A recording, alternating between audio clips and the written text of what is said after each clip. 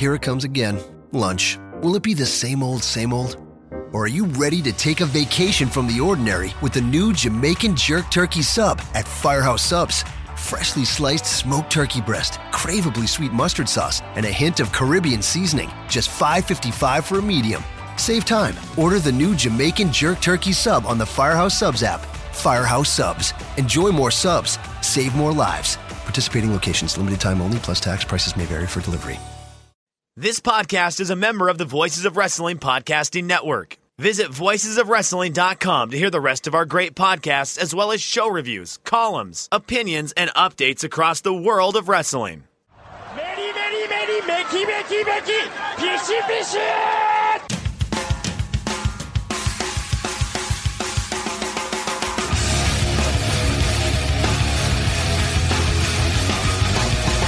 You are listening to the Voices of Wrestling podcast with your hosts, Joe Lanza. X out, go listen to some boring podcast where they're afraid of their own shadow.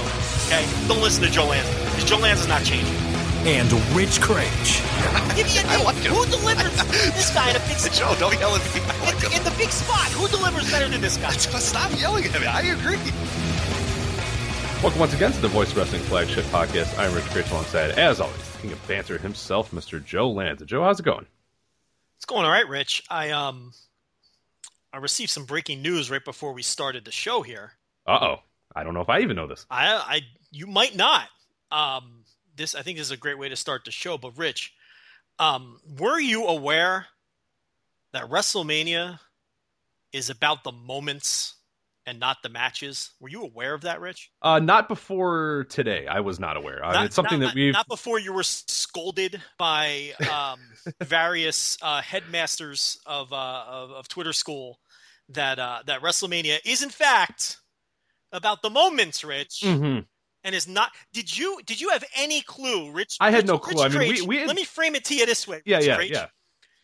Did you have any clue previous to today, when you were scolded and hit with a ruler on the wrist, that WrestleMania is not about match quality? Did you have any idea that was the case, Rich? To be honest, though we had repeated it every single year for 5 years, and it was one of our main talking points anytime we talk about WrestleMania and the booking of WrestleMania, I wasn't really aware of it. You know what I mean? Aware is a very strong word in this case. I might have mentioned it, doing air quotes there. We may have talked about it. It might have been one of our talking points numerous times when speaking about WrestleMania, but it wasn't until those people said, Rich, it is about the moments, not about the match. No, I was not. So it was an enlightening day for me. I don't know if you had the same experience as well on our Twitter sphere. And I was this close to just deleting Twitter altogether today and saying, you know what? I don't care. I don't care anymore. I'll just pump out, I'll have the auto poster go out there and send our shit out there. I'll jump in for pay-per-views maybe, because everybody kind of has some good fun during pay-per-views. And then everything else just burn with fire and get it all out of there, because it's always awful. Twitter fucking stinks. Can we just be honest about it? I mean, it just brings out the absolute worst in people. Yeah, which sucks, because there is, I would say a good 60%, maybe the number will be a little bit higher, of our followers are really cool, and I love interacting with them, but the loudest other 30 or 40% are just the fucking worst. To be fair, I don't even think it's that high of a percentage. I mean... No, it's probably even lower than that. It's a very vocal minority. The thing is, Rich, the vast majority of people... completely understood the points we were trying to make, and weren't trying to scold us with a ruler like some assorted dopes were. But look, listen. Assorted dorps. Assorted dopes. Yeah, I mean, that's a good. I wonder. That's a good band name. Well, I mean, look, I had no idea that simply preferring to see or wanting to see good matches was some kind of controversial opinion. I mean, I was a little shocked by that today too. That was a hot take of, I would prefer this guy that I enjoy being in a match that I like as opposed to a match that I don't like. No, it's about moments. Yeah, I prefer wrestler X, who I think is very good, to not face somebody who absolutely fucking sucks. But it's about moments.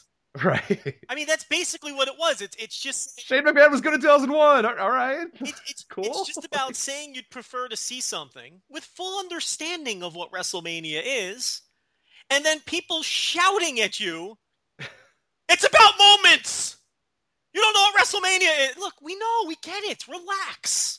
We know what WrestleMania is all about. We've been talking about it for 5 years. I mean, what I didn't understand it was a controversial opinion. I mean, these people are just so ultra aggressive, in scolding you and chastising you and trying to explain to you what WrestleMania is. Look, we know what WrestleMania is all about. That's why it finished first in worst major show last year. We get it. It's not about the matches. We understand that. But what I really don't get why people are so aggressively against the idea of, hey, man, I think I'd rather see AJ Styles have a better opportunity to have a great match. That completely set people off over the last 20 years. It was either everybody really likes Shane O'Mac more than I imagined, or people just it's very weird. And it's been a weird week of people really like ultra defending stuff that WWE did when it's understood. We know what's going on, and we'll talk about that when we talk about Fastlane. And this is my big fight on Sunday or whatever about the Owens Goldberg thing. We'll get to that when we get to it. But it was just a weird week of everybody being like, "You don't understand, you don't get it." It's like I do. It's just sometimes you prefer the other, and like, you know what, we're being too polite. Everybody fucking gets it, okay? You're right. You're not some kind of savant because you're not some kind of wrestling business savant when you say to us and quote tweet us so all your dopey followers get to see you chastising us. You're not some kind of wrestling savant when you say WrestleMania isn't about great matches, it's about the moments. We all know that, dope. You're missing the point. You know, we're not singling anyone out. You woke up to it. I got hit with it last night. And I arise, I woke up at like 5 a.m. and I was just like, oh my God, like what is going on? Yeah, a bunch of junior Meltzers here fucking they're Meltzer-splaining to us what WrestleMania is all about. Trust me, we know, okay? We run a pretty successful podcast. We know what WrestleMania is about. You're the dopes who keep missing the point, okay? The point here is it would be nice to see AJ Styles backdoor his way into a match that would have a better chance of being an absolute classic than wrestling Chris Jericho in a prelim, which, by the way, that match stunk. Okay, it was an average match. Yeah. Okay, a totally average match. Okay, or Shane McMahon, who, come on, look. Here's the weird, Rich. Here's the other thing. I can't speak for you. You can speak for yourself. Over the course of the last 24 hours, I never even once said that doesn't have a chance to be a great match. No, I think it's gonna be the match of the night. It has a chance to be a great match. My only thing, Rich, the original tweet that set all of this off. I'm not looking at it, but I'm going to paraphrase it. Was me posing a question to our Twitter followers, and that question was, and I'm paraphrasing: AJ Styles is now 40 years old. They've burned 2 manias with this guy on a Chris Jericho prelim and Shane McMahon. And my question for the followers was, is time running out for AJ Styles to have a classic WrestleMania match? How innocuous is that tweet, Rich? It's just a question. Is time running out? Is he getting a little old?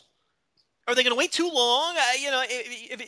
Look, nowhere in that tweet did I suggest that WrestleMania should be the best possible work rate matches. Nowhere in that tweet did I suggest that they're doing the wrong things in this WrestleMania, although I do have a problem with a few of the matches that they've put together.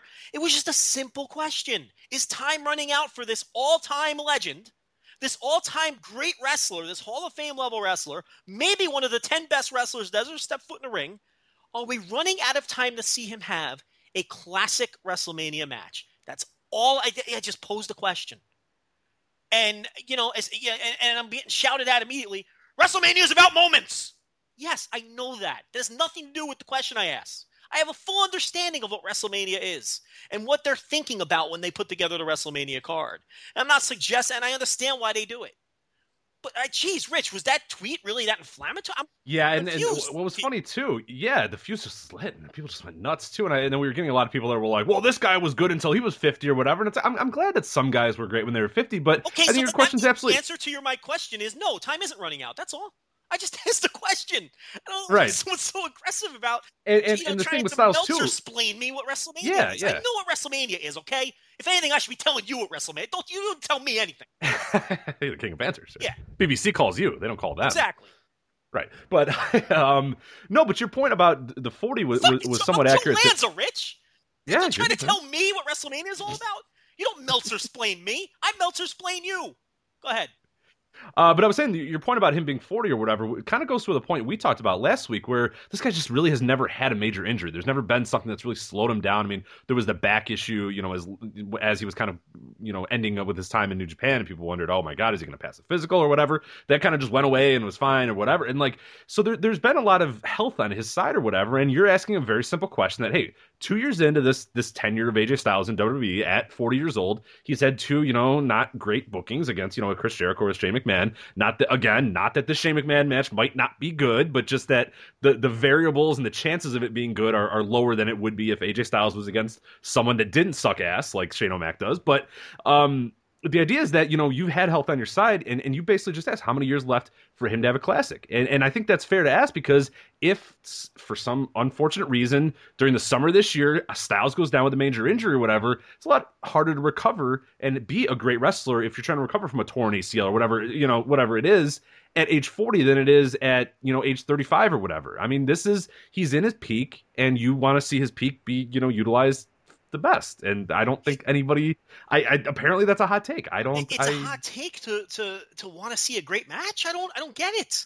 But here's the thing. Well, go ahead. It's like, because we're aware of how WrestleMania is booked and how it's not booked like Wrestle Kingdom, where they're not gunning to have great matches. It's for moments, Joe. I don't know if you knew. WrestleMania, I was taught to listen. My wrist is still red from being hit with the ruler, Rich. I've learned my lesson that WrestleMania is about moments. I don't know how many times we could be told the same obvious point that everyone's privy to, but whatever. But I mean, the idea is. My question was just, look, how many more years does he have left until he may accidentally get booked into something that could be a career-defining great match? I mean, this is a guy who's done it all inside the ring. He's had classics at Wrestle Kingdom. He's had classics in WWE. He had the great career in TNA. He's won Wrestler of the Year awards. He's been widely recognized as one of the greatest wrestlers of his era and perhaps all time. What is this man? He's won the world title, a version of the world title in New Japan and WWE. What's left for this man to do? It's to have the great WrestleMania match. And he might have it this year. I mean, I think he's capable of having a great match with just about anybody. And he's certainly capable of carrying a 50-year-old plus Shane McMahon to a great match, because if nothing else, Rich, Shane McMahon is a guy who's always going to work hard and bust his ass. I do not question the effort level of Shane McMahon. From the very first time he ever stepped in the ring, this was a guy who was not going to be outworked by anybody on the roster. He understands that he's the boss's son. He understands that he's front office.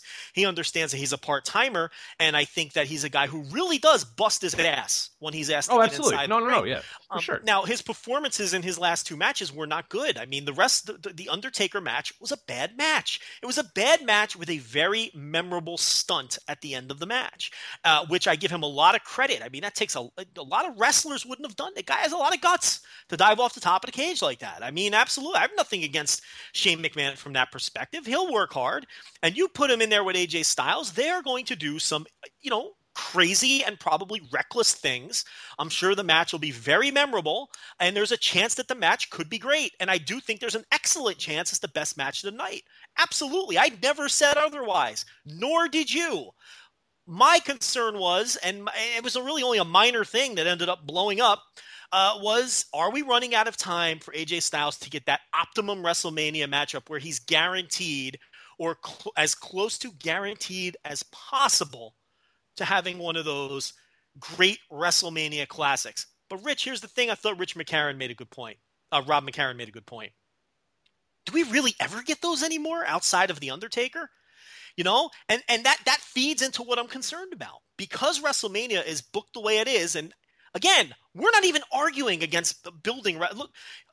Against. No, we get it. We understand. We understand why WrestleMania is more of a showcase, and it's about moments instead of matches. Exactly. We've come on here and told our listeners that for 5 years. We totally understand it. I'm not arguing against it. And in fact, people who said to me, well, who should AJ be facing then? My response was, look, I know yours was a little different, and I'll let you defend that, but mine was, look, I don't know. I don't have a problem with it. Again, I'm not bashing the booking here. I'm just saying, how many more years do we have before we run out of chances for this guy to have a landmark, super memorable, career-defining, great WrestleMania match? And for all the things he's done, that's the last thing on his list. That's all. And I had no idea that was going to be some super hyper controversial question to ask. I mean, I don't know. I mean, maybe, and look, it might be this year's match for all I know. It has a chance. It definitely has a chance. But go ahead. No, one of my things that I was going to bring up as well, and I think it's more important now than ever to, especially with the roster as talented as it is, and I mentioned this, this morning when I got up and was kind of talking about it a little bit, is, I think it's very important now that you have a roster that is super talented, that has a ton of guys that can go in the ring, for there to be at least one match or so every WrestleMania that's a match that you can sit down and you can say, hey, that was just an incredible match. Yes, the rest of this is about The Rock with a blowtorch and Austin coming out and spraying the New Day with beer and the Undertaker doing his thing and Goldberg coming out and Brock Lesnar and Shawn Michaels and eventually Hulk Hogan will be back. And like we see this parade of old guys now in WrestleMania, and that's what it is. It's very much a celebration of the company's history, where it's been, all that sort of stuff. I think now more than ever, it's important to just have one match that a bunch of people can say, hey, that was really awesome. Hey, in this 5-hour show, there was 30 minutes there that really ruled. I mean, yes, there was a bunch of stuff that maybe doesn't work for me, maybe I don't really enjoy, but man, that 30 minutes was really awesome. Like, I don't think it's that hard or that hot take to say, it's not bad just to have a good match every so often on WrestleMania, because you're right, it has been a while since we've had one of those, but the show keeps getting longer, it keeps getting more drawn out, there keeps being more, extras. Now we have the New Day hosting, we know that one of the matches, Goldberg and Lesnar, is going to go, it can't go 15 minutes, that match. We know that match can't go a half an hour. Why not then give one of your super talented guys a bunch of time to do something like that? I just don't think it's that big of a deal with a roster as talented as you have, just to say, hey, here's two guys and they're going to have a really good match for 30 minutes, because they have done that before. I mean, there was, a few years, I mean, this is now more a handful of years ago, but there was a Kurt Angle HBK match that really kind of came out of nowhere, and it was because the rest of the Mania card didn't look very good, and they said, we need a match that's good. They put that on there. I mean, there was the Undertaker match they kind of rely on for a lot of years to be that match. I mean, through the HBK years, through even the Triple H years, whether you like those matches or not, they still, for a lot of people, they worked. Even that CM Punk Undertaker match, for a lot of people, that one worked, and that was a pretty good match. I mean, yeah, I do too. I really, all-time carry job by CM Punk there, because you could see that Undertaker was falling apart a little bit there, but and for some people, they loved, the Daniel Bryan matches or whatever. We at WrestleMania 30, the opener with Triple H, I enjoyed a lot, but the main event I didn't really like, a whole lot. And we talked about that too. We got a lot of shit on that night too. But now more and more, as we've gone over the past few years, you could put those handful of years, and there hasn't been one of those good matches. And I think it's made the show, at least from my standpoint of watching. Again, I'm not saying the business is going to crumble in case if this match, there's not a good match on the show or whatever. I'm just talking about from our, and I'm not speaking for you here a little bit, but we're speaking from our perspective of, hey, if we're going to sit down for 5 or 6 hours on this thing, it'll be pretty nice to have a 30-minute match that I know, God, that was a really good match. Oh, that's really cool. There we go. And then the other thing I wanted to bring up as well before I'll let you kind of respond here is, people bring up, the moments. A lot of the moments that we remember from famous WrestleManias were dealt with a really great match afterwards. I mean, one of the iconic moments, at least for me, is that Austin-Bret Hart match.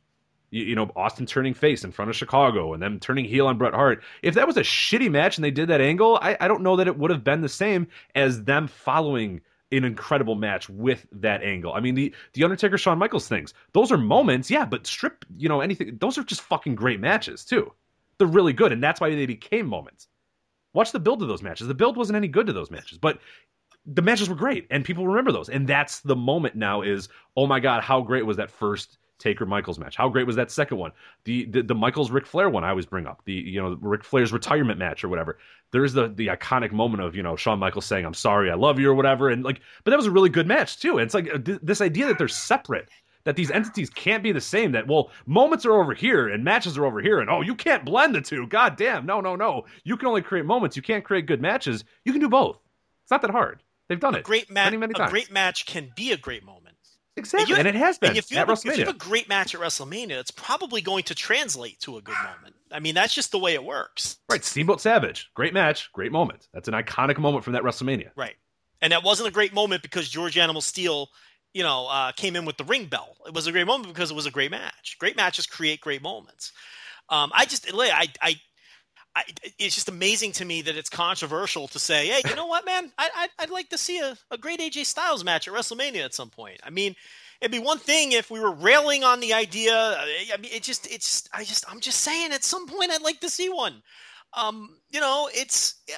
I don't even necessarily have an issue with the book. Because I get it. I know what it is. I understand the directions these matches are going. Now, do I think that the company should have built to Cena Styles at WrestleMania instead of Royal Rumble? Yes, I do. Yeah, that was my take as well. Do I think the company should have built towards Bayley winning her first title and Charlotte losing her first pay-per-view match at WrestleMania instead of Fastlane, Vroom Vroom, or Raw, or whatever the fuck? Yes, I do. But look, once those things were etched in stone and happened, I understand why they're doing the matches that they're doing now. I'm just saying, are we ever going to see the great AJ Styles WrestleMania match? And I really don't. I cannot comprehend how, in any way, shape, or form, asking that question or wanting to see a great AJ Styles match on the biggest stage is something controversial. It strikes me as just being willfully argumentative, because what is there to argue there? You're arguing about someone wanting to see a great match. I'm not asking them to change the way that they book their WrestleManias. We know the score. We know how it works. Very, very strange, Rich. Just a strange responses to these opinions. I just don't. It was interesting. Yeah, that was interesting. So some other stuff we're going to talk about today as well. Impact Wrestling, they had their tapings. It's going to be a spoiler-heavy segment, so whenever we do it, we will warn you, because I think we have to go through these spoilers, because there's... Impact is okay. We'll do that in a bit. Our hope and our intrigue and our excitement last week might be quelled a lot when we read these spoilers. We'll go over that. New Japan Pro Wrestling had their 45th anniversary shows. We're going to talk about both of them as well. Fastlane, we'll do our review of WWE Fastlane after we did not preview it last week. And then some other stuff going on as well. ROH having their 15th anniversary pay-per-view this weekend. You probably don't know because they do a terrible job of promoting themselves, but they are indeed having a 15th anniversary pay-per-view, so we'll break down the card as we know it right now. And then we will also reveal the top 25 of the Honor Roll, ROH's 50 greatest wrestlers ever. It says you have to wait until Friday to get this on the website, but we will give it to you today. Are we breaking rules by doing that? We are No, I asked politely, and they said no. We're doing it as well, because old Mikey Falcone and Brad are doing a podcast as well. Okay. Revealing the top 25 too. So it's okay. We're just trying to pump up our podcast here a little bit before it goes on the website. So no, I said I don't want to break any rules. I don't want to ruin our the good relationship we got going here, but no, it's fine. So because I think we have some interesting insights into some of the voting patterns as well for that top 25. Not necessarily, I don't think we're going to argue too much about the rankings of everybody, but there are some fun stuff to kind of chew on a little bit. I got a major problem with a lot of things that went down in that vote. I got to be honest. So I don't understand how only 3 guys appear on all 111 ballots. Yeah, there's one that we had to like quadruple check just to make sure that the person that didn't vote for this one particular guy. Listen, I'm shaming some voters because there's at least 3 people on here, if not more, 4 or 5. There's about a half a dozen names on here where I cannot fathom you completely leaving them off your ballot unless you just made a mistake or forgot. I think the entire top 10 needed to be on everybody's ballot, and it wasn't. I think everyone on the top 10, yeah, absolutely. Looking at those names, how some of these guys were left off of ballots. The number 2 guy, Rich, how do you leave him off? That was the one. That was the one where How does that happen? It was almost an entire day of us messaging together, being like, all right, we got to find out if this guy meant it. And I wasn't involved in that, but Brad basically came back and was like, yeah, he didn't. I was like, okay. And he meant it. Just forget about it. That's because we were like, he's got to just like been like, oh crap, yeah, of course. Duh, how do I forget about X or whatever? Or, oh no, I meant to vote for him and I voted for, Rhett Titus or something like that. And no, he just didn't vote on that guy. So we'll dig into that later. I am baffled. We will. Where do you want to start here? We got plenty of things to get to. I think there's nowhere to start except for Fastlane, Vroom Vroom. We already, did a little WWE here, so we might as well keep the continuity going. Look, we generally come on here and tell people how much we enjoyed WWE pay-per-views. They're usually very good. There's the odd one here or there, which just kind of misses the mark. You hated this fucking show. I really did not like the show at all. You were part of the team review, and you really hated this fucking show. I didn't like the show. I don't think I had the same vitriol towards this show as you did. But I can't, at the same time, I can't call it a good show.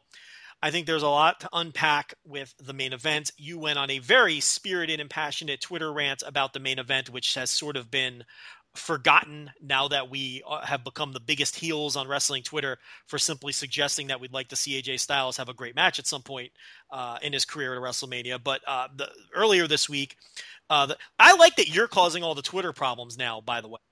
You started the AJ one. Yeah, but I just didn't let it go away. I just didn't let it die. The AJ thing died. Listen, after the dopes who were arguing with me took their L's after I stomped them into the ground, you reopened the wound in the morning. That was the problem there. You know what I mean? So it's like, but anyway, earlier in the week, you were just going insane about this Goldberg Kevin Owens match.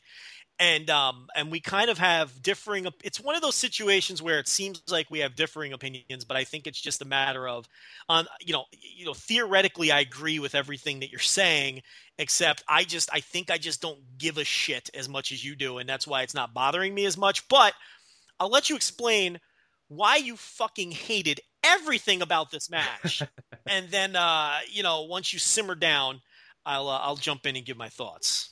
Yeah, so I know this is going to shock you, Joe, but I think my point was misconstrued on Twitter on Sunday when I was discussing it, because that never happens on Twitter ever. I know, it was a shocking revelation.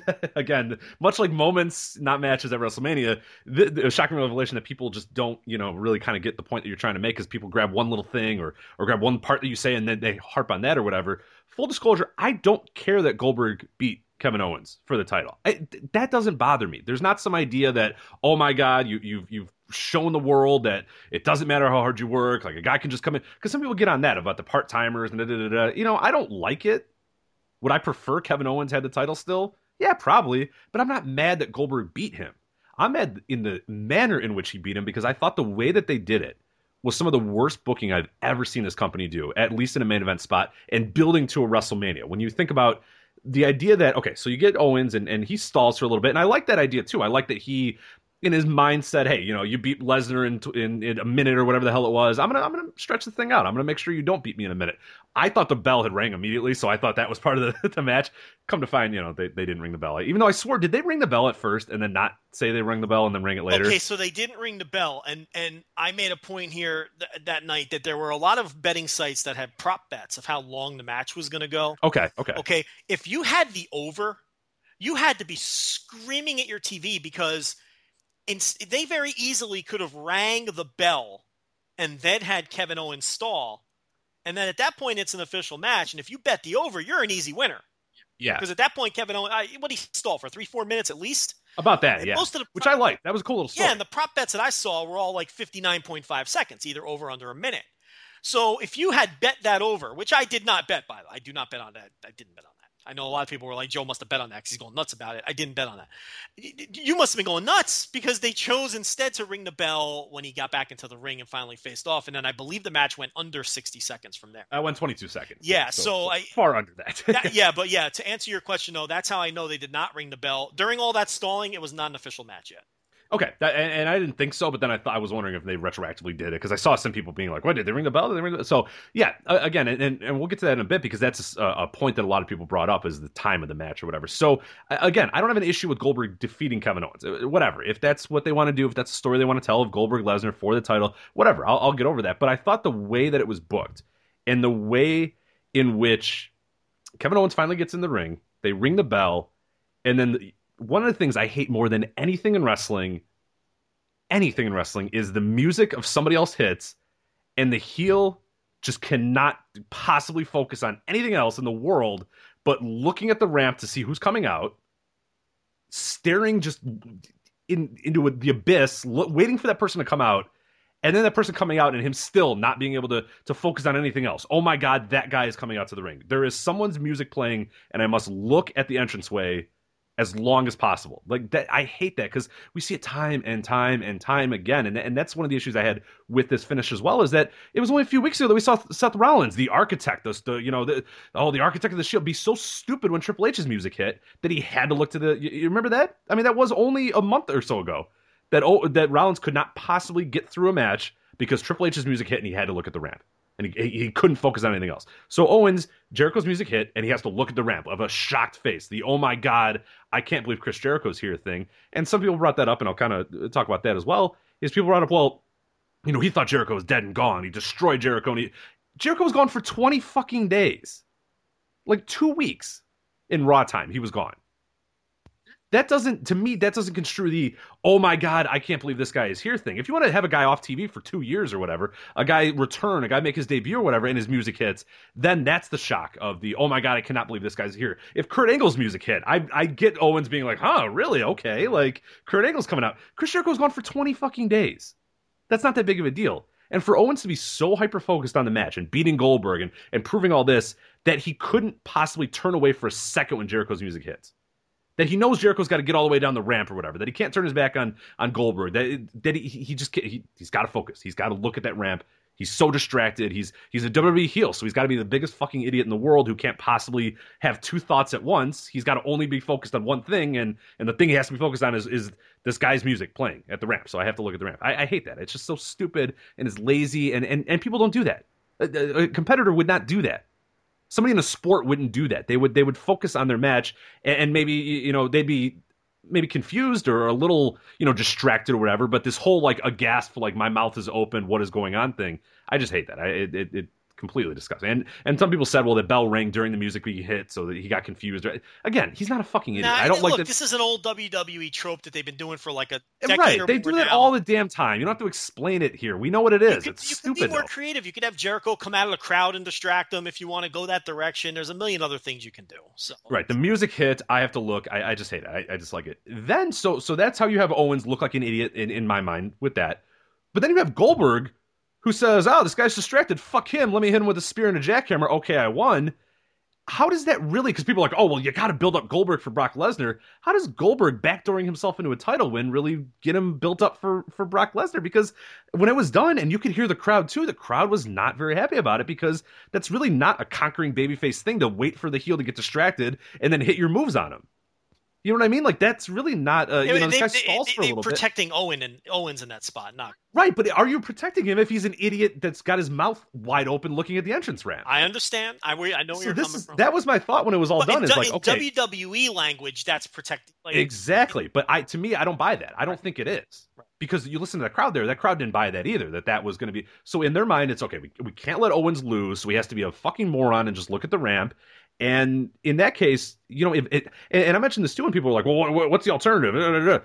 If Goldberg just beat him, straight up, I'd probably like that a little bit more than if Goldberg beat him by being cheap, because now it's like, well, Goldberg's now a paper champion. Well, the idea then is then how do you get to Kevin Owens versus Chris Jericho?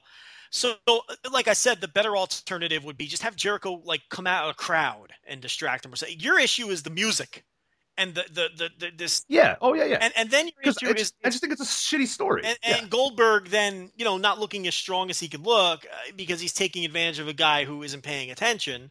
The counter to that, of course, would be that Goldberg has thoroughly dominated Brock Lesnar twice, and you can say that he's built up enough in terms of that match. That would be the counter. I don't know if I necessarily agree with that. Look, I didn't love what they did, but it definitely didn't fire me up or upset me. Part of that could be because I think the Kevin Owens title run was trash anyway. It didn't work. It was, it was a poor title run, and that's not on him. It's certainly on the booking.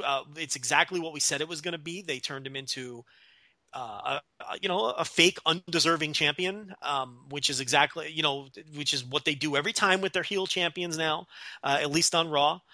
We knew it was going to play out that way, and it did, and it was a lousy title run. So it doesn't really bother me that he lost it in that manner. It's not like this ended some sort of classic, tremendous title run that was historical in any way, or right. And people construe that you being upset by this finish or me being upset by the finish or whatever is that this was like ruining some great thing that Kevin Owens is doing. I don't care. Kevin Owens' title run wasn't doing anything for me. Yeah, I mean, it was shit, and I thought, but I mean, and I think, and I'm someone who is behind the Goldberg Lesnar match headlining WrestleMania and being the big draw, because I do think that's the best match that they have.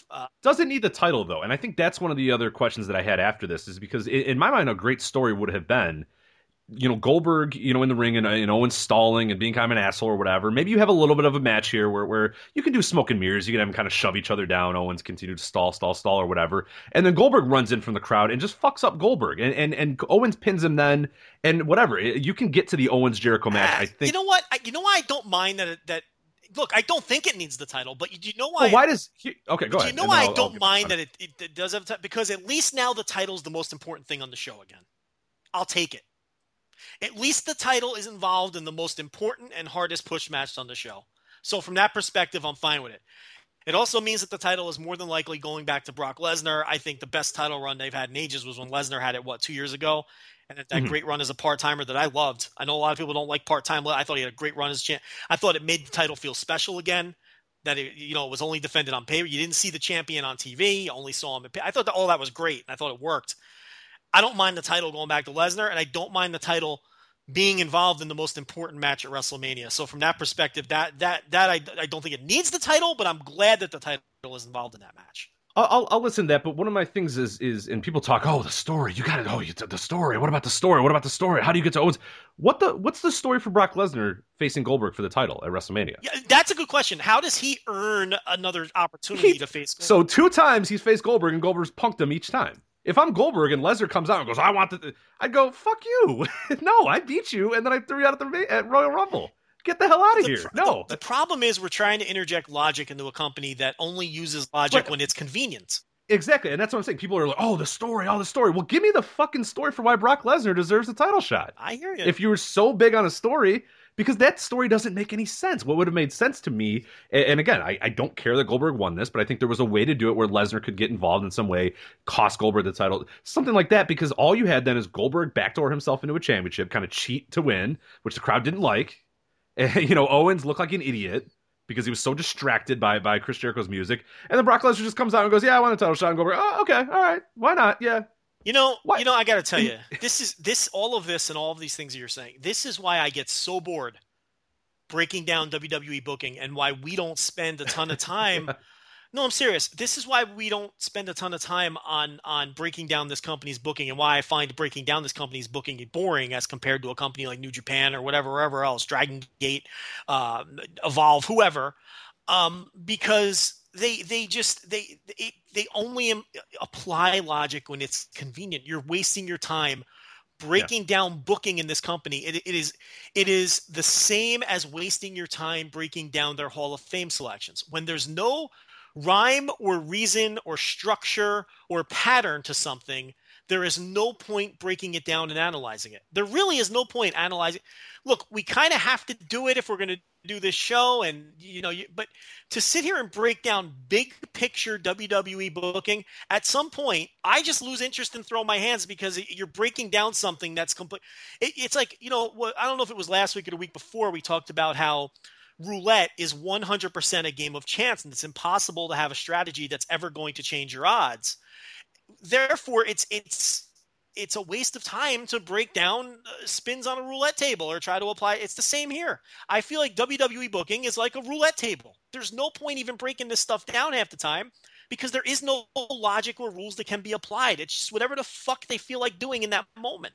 So It's tricky, And now that pay-per-view's out of the picture, and you can't even analyze this stuff from a business perspective, because we have no idea what's helping them draw or not draw other than the house shows.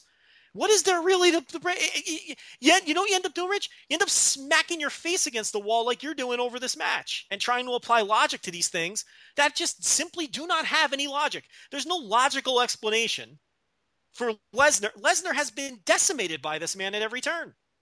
So I agree. I mean, so yeah, you're right. These people who are screaming about the story, I don't know what they're talking about. I mean, there's no logic to apply here. I don't know. But this whole deal definitely didn't annoy me at the extent that it annoyed you. Yeah, and that's it. I mean, I'm not like so upset about it. It's just annoying. It's just like these little things that they just don't really get anymore, and they don't. That's what this company does to us if you don't keep it at arm's length. Yeah, arm's length rule. Sometimes I fall for it.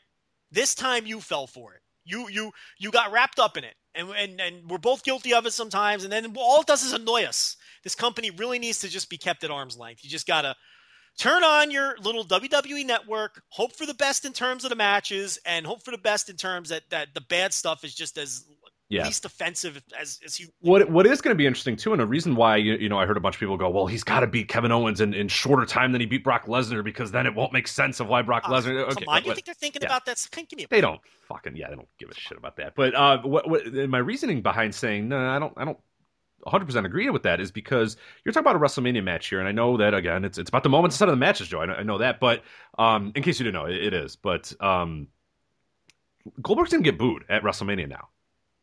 And the big reason why he's going to do that is because to a lot of people, he's this guy that's come in, and again, people are saying, oh, well, no, the casual fan. WrestleMania is not a casual fan attended event, and that's why I always bring up, like, people are like, oh, the casuals. Listen to those fucking crowds. Those are the hardcores that decide to fly across the country to go to WrestleMania or whatever. The world, I should say. But Goldberg now, to a lot of people, I'm sure, appears as a guy that just hasn't really done anything, and more people care about guys that seem like they're putting in effort, that seem like they're trying. They know the background of these people. They know, like. So a lot of people, I think, are going to see Goldberg in this main event here and say, well, this guy is just, he can't work under 30 seconds. Now you've become such a trope with these short matches that people now understand what's going on here. And it's like, well, this guy can't do a minute match because he sucks.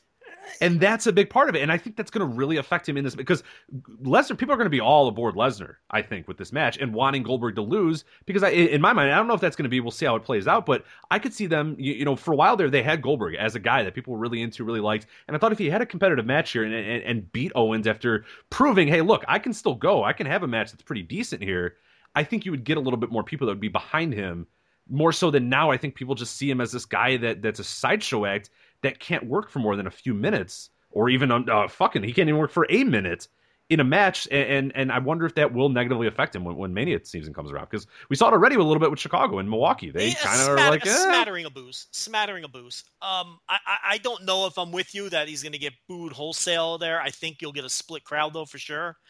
And I think that's fine. If you get a split crowd that's hot, I don't really think it matters which guy they're rooting for. I do want to remember that, though, because I feel like he's going to get booed out of the building. But we'll I mean, I'm not sure if I get on board. I don't know. I don't have a decent enough feel for that. We'll see as we continue down the stretch to building towards the show, if crowds are negative towards him or not, or if we see that simmering. We do know one thing. This company is horrendous at controlling the emotions of crowds. They have no clue what they're doing anymore. They have no feel for it.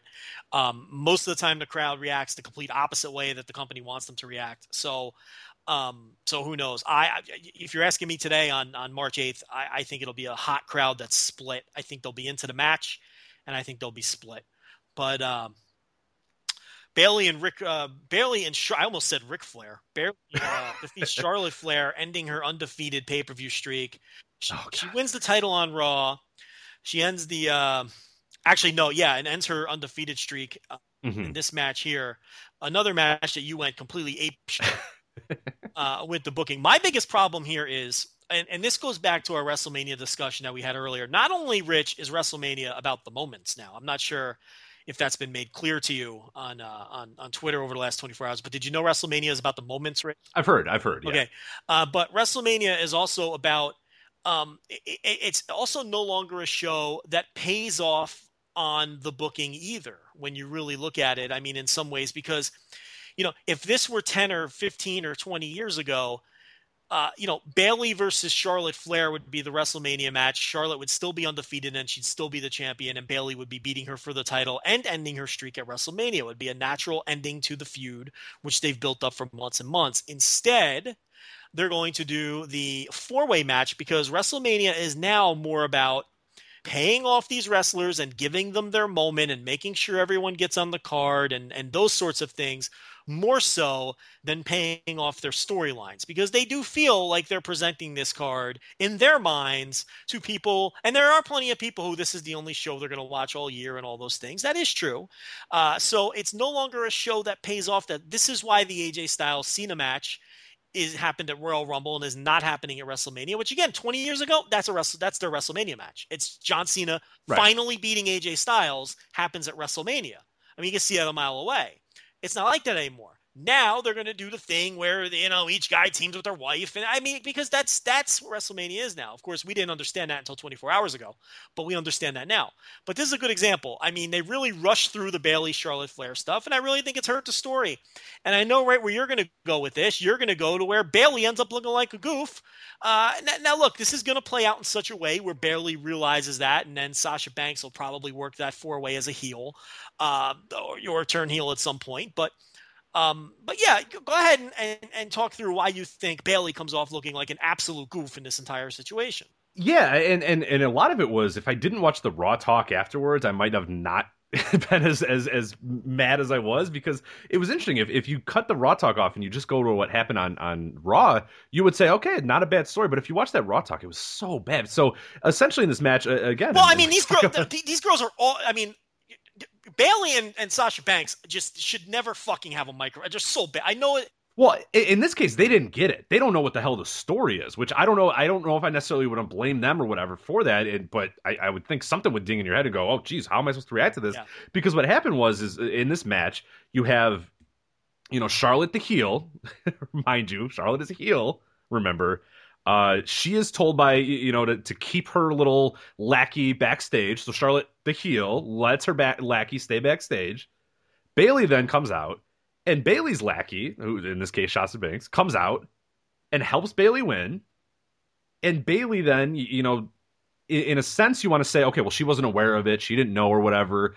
That's fine. You want to do that. That's okay. But she's celebrating with, when Sasha Banks is ringside and she sees her and that she's hugging her after the match or whatever, that kind of kills the story right there. So you have a 2-on-1 babyface advantage over the heel, and the babyface then, uses the heel, or uses, her lackey to help beat the heel or whatever. That's not if you're booking it how actually wrestling is supposed to be booked, then Bayley and Sasha Banks would have been doing a heel turn here, and Charlotte would look like, the babyface that got screwed over. We talked about this, weeks ago with the Dolph Ziggler thing. But then what you have is a situation where Bayley doesn't kind of look at Sasha and go, okay, hey, what the hell? Like, I didn't need your help. Like, I could have done this on my own. Then you get to the Raw talk, and those two sit down and they're hugging and they're smiling and they're shaking hands and they're crying about how much they love each other. They show Bayley, Sasha Banks interfering, and Bayley goes, oh man, I was so glad to have your help. And I'm looking at it going, what are we doing here? What Bayley should have done is looked at Sasha and said, I don't know why you came out and help. I didn't need your help. I appreciate your friendship, but I don't need this right now. I got this. I know what I'm doing. And then Sasha kind of does the, it's similar to how the Mickie James Trish Stratus thing was a few years ago. I don't know if you remember that story, where Mickie kept helping Trish, and Trish was like, hey, no, I don't need your help. Stop, back off a little. And Sasha then sort of gets oh, geez, I'm just trying to help you. I thought we were friends or whatever. And Bayley can go, we are friends, but just I got this. I'm because that's what a babyface should do, is say, I don't need your help. I don't want your help. What are the odds that that feud 15 years ago or whatever, we get a WrestleMania moment, Rich, where there's a lewd act in the 4-way women's match where Bayley licks her hand after Sasha Banks licks her hand after reaching down. I don't think reaching down Nia Jax's crotch. No, Nia Jax isn't in the match, which is another she will be thing altogether, right? I mean, I don't know. There's going to be at least 3 people in that match, is the point. There's 3, but Nia dominates the division for a few months. Fuck you, get out of here, go away. I don't even. But so again, that to me, that story was totally broken unless you wanted to have Bayley and Sasha Banks be the heels, and then in that case, the story was fucking great. The story was great. The story was awesome. Best heels in the business. Because then these assholes got on Raw Talk and were just smiling and happy and crying and completely oblivious to the fact that they screwed over Charlotte. But that was never at all a part of it. Yeah, well, the problem here is twice on this show in back-to-back matches, you have the wrong kind of psychology to where Charlotte's the heel and she's getting screwed like a heel would get screwed. Kevin Owens is the heel, and he's getting screwed like a baby. I meant to say like a baby. Yeah, babyface, yeah. Same thing with Kevin Owens. So you have Goldberg and Bayley looking like their baby faces taking advantage of what normally are heel shenanigans. If you do that sort of story once in a blue moon, twice a year, it works, because then people get to point and laugh at the heel and say that they got a taste of their own medicine, right? Because Charlotte's had Dana Brooke interfering in her matches and all that, and Kevin Owens has been, retaining the title in sleazy fashion. You could say, you know what, this worked. This guy got a taste of his own medicine. Everybody pops and goes home happy. The problem is, Rich, how often do they do this sort of thing? With the reverse, with the mixed up psychology. I mean, they did it back to back in 2 matches right here. In the last pay-per-view they did it with Dolph Ziggler. Exactly, and the crowd erupted for Dolph. Yay! Because beat those assholes. Beat them with a chair. And it's like it's this is why they have so much trouble controlling the emotions of the crowd these days. I mean, Roman Reigns gets booed because a lot of people think he's a fucking dick. You know, it's like they overdo it with this stuff, and I think that's another example here. And by the way, the match wasn't even any good. I mean, and maybe that's because they knew it was going to have a screwy finish, and they didn't go out there with the same. Because these four horsewomen, they go out there with the full intention of having the match of the night, and they always work hard. And this match just wasn't good. I mean, they were not on the same page. It just wasn't compelling in any way, shape, or form. And then it had the garbage finish. It was just a bad match. Roman Reigns and Braun Strowman had a match, Rich, that what's interesting about this is I think a lot of people kind of show their hand when it comes to Roman Reigns and Strowman, and this was sort of like the perfect storm because they were facing each other. I think this match was wildly overrated by a lot of people, and I think the match was wildly underrated by a lot of other people. It's like no one can be fair about Roman Reigns. We've known that for a long time, and people are struggling being fair with Braun Strowman because there's so many ardent Braun Strowman supporters that they're starting to get under people's skin because they're kind of just talking the guy up a little too. Like, we get it, he's pretty good, but it's a bit overwrought. And then the other side, people want to counter that. This was a good match, a really good match. I enjoyed it a lot. Yeah, I enjoyed it a lot. It wasn't a great match, and it wasn't a bad match. People were saying, it's just an average. No, it was a good match. It's like it's just the opposite ends of the spectrum here. It wasn't a match of the year contender. It wasn't some kind of a phenomenal match that I'm going to remember for the rest of my life or is going to make my match of the year list or anything like that. But it was a good match. And I thought Braun had a really good showing. Roman was fine too, but I thought Braun was clearly the star of the match. As far as the finish, a lot of people are upset that Braun lost.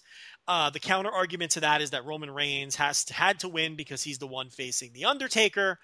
And I know what your answer is going to be, Rich. Then why book the match? Right. You book this stuff. You can keep Braun hot by simply never ever have to be in a corner. UFC gets booked into corners. UFC has no choice sometimes. You have a choice. You didn't have to book the match. For wrestling. But this was a classic booked in a corner. You had to beat someone here. So do you beat the guy who's facing The Undertaker? Or do you beat the guy who is picking up steam and getting hot and is looking good in the ring, better and better every time, and who fans are getting behind and looks like he could be a player?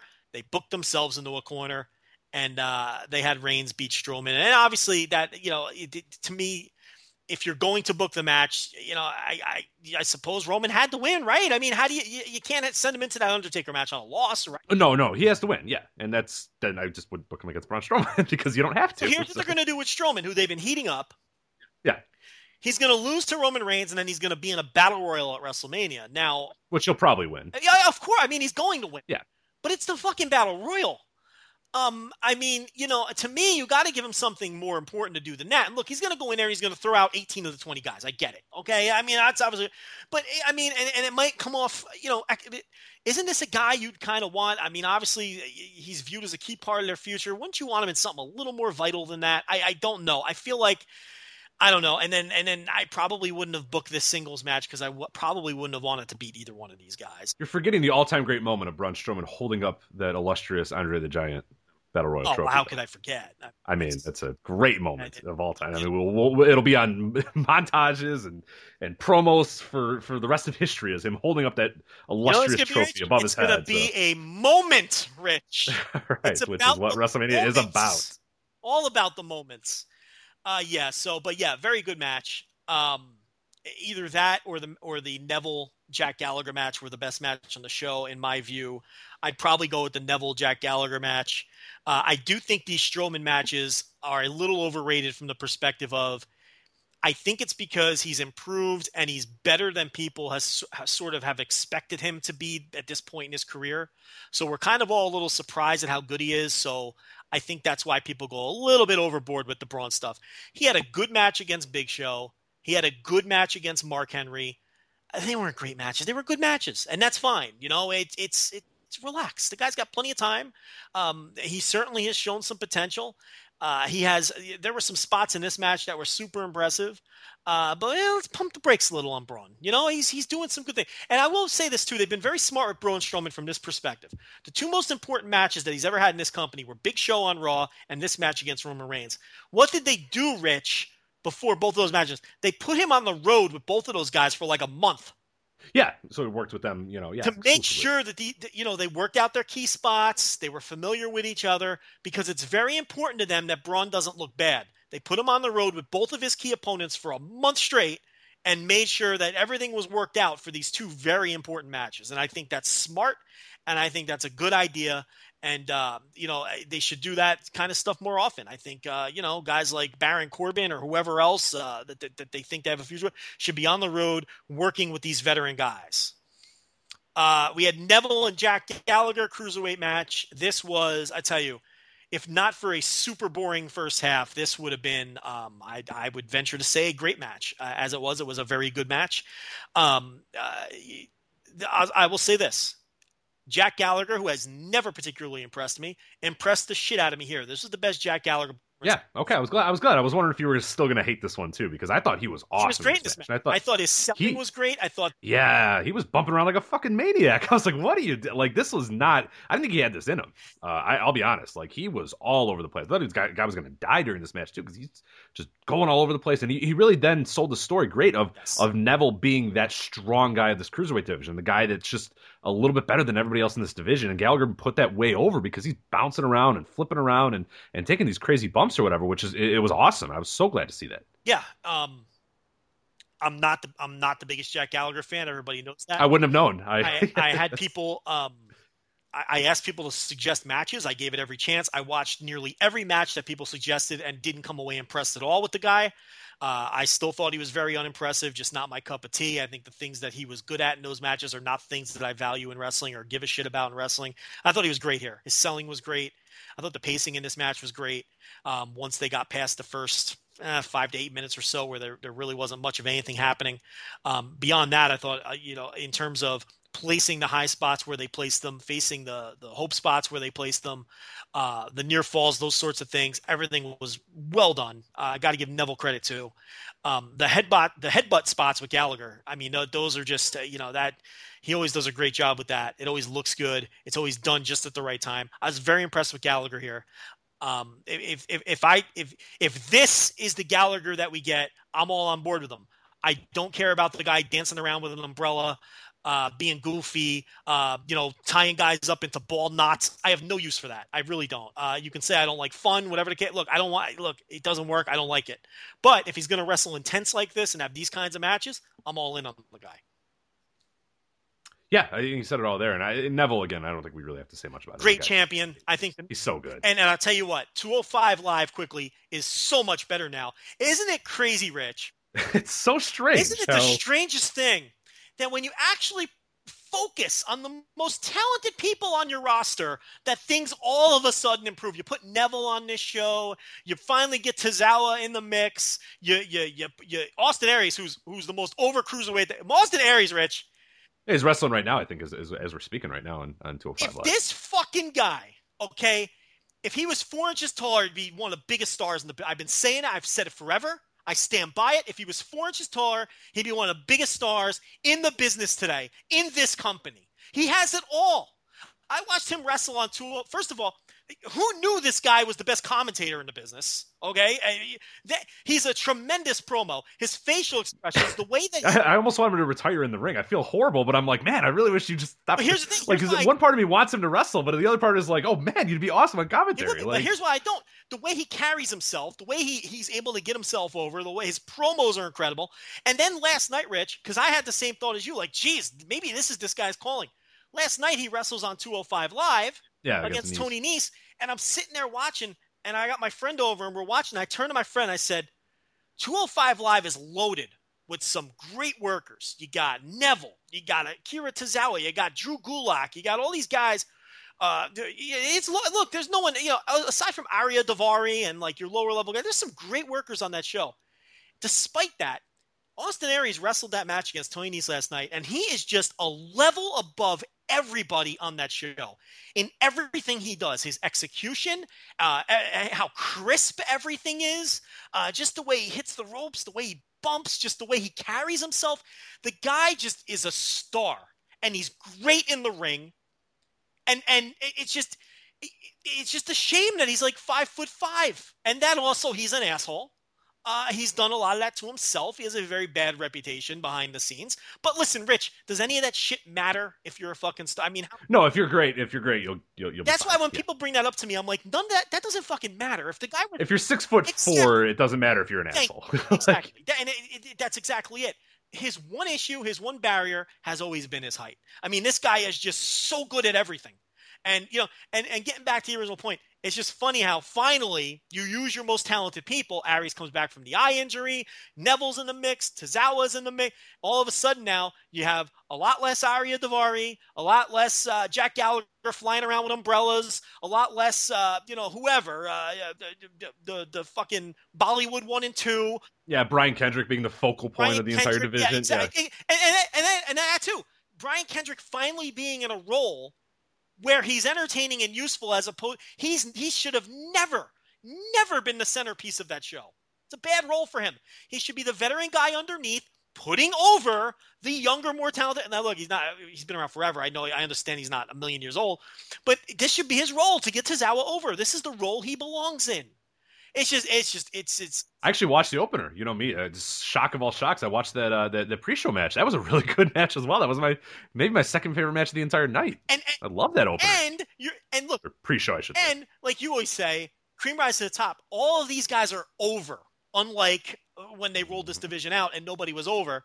These are talented guys. Austin Aries knows how to get over. Akira Tozawa knows how to get over. Okay, Neville is over. It's not brain surgery here. It's not sending rockets to the moon. You put your most talented people in the right places and good things start to happen. You don't fuck around with Arya Daivari versus Jack Gallagher every week. It doesn't work.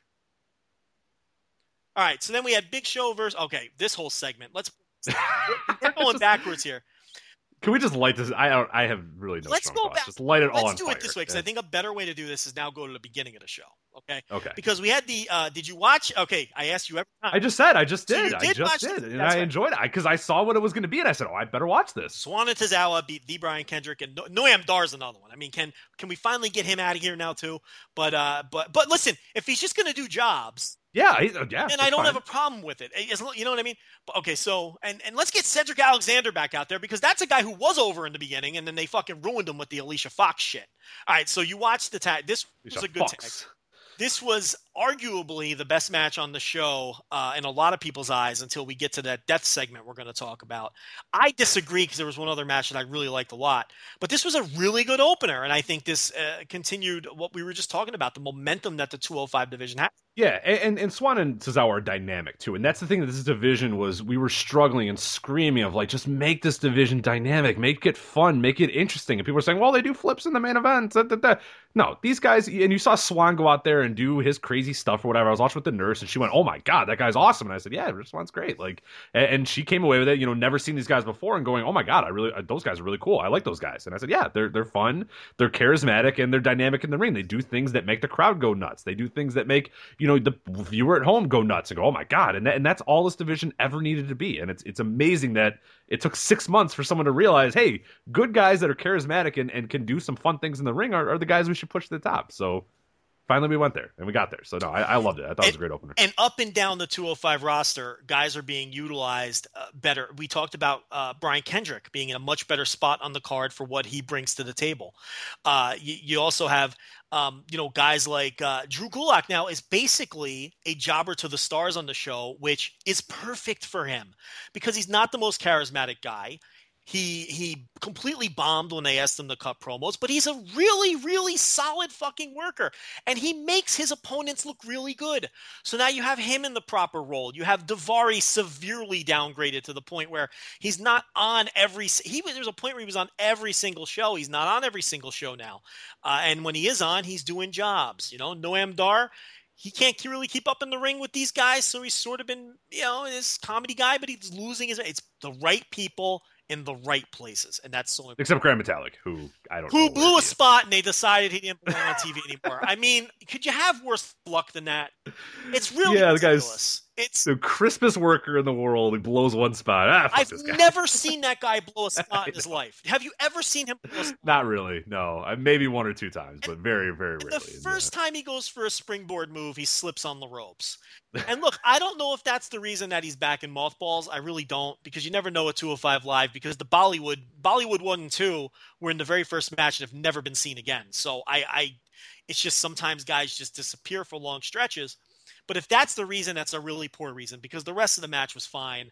And, they've got to know that he's better. I mean, come on. He had great matches in the Cruiserweight Classic. It's very frustrating, because he's another guy who should be featured every week and doing dynamic things. And, right. But other than him, everyone's been pretty good. So yeah, I mean, you don't necessarily have to push a guy like that to the moon, but he definitely should be on TV every week. Have him come out, do some Grand Metallic shit, and then that's it. Yeah.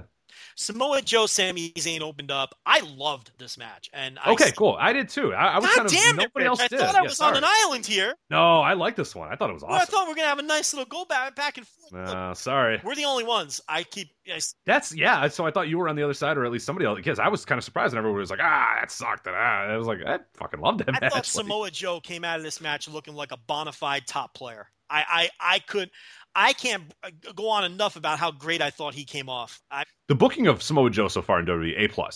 They've done everything right with him, and I'm stunned that it's been as good as it's been for Samoa Joe. I can't completely disagree. I don't like how, the Roman Reigns thing was really cheap, but I understand they're going to protect Roman at all costs. I get it, so you can't really complain about it, especially with the Undertaker match coming up. But yes, I think by beating Sami Zayn clean in the middle and coming off looking strong as fuck, I'm right with you now, and I agree. And that's exactly what they needed out of this. They're just clean as a sheet in the middle. Yeah, well, one thing I liked about this match too, and I saw people complain, Sami Zayn looked like a complete job or whatever. I don't necessarily agree. I think that Zayn looked okay. It just showed you, again, we talk about these tiers, that Samoa Joe's just a tier above Sami Zayn. That Zayn was able to throw everything at him for a little bit, and Joe was maybe a little caught off guard. But then when Joe said, all right, enough of this shit, he's locked him in that submission, and it was over. And I have no problem with that. That's fine. Sami Zayn is a tier below Samoa Joe. That's okay. I like Sami Zayn. I love Sami Zayn. He's one of my favorite workers in the world. But I think that's okay. If he's a tier below Samoa Joe, that's fine. That doesn't mean then that Sami Zayn's dead and gone and buried and forget him and whatever. It's just Samoa Joe. They're trying to build him up a little bit, and somebody has to be built up in a match. I prefer this.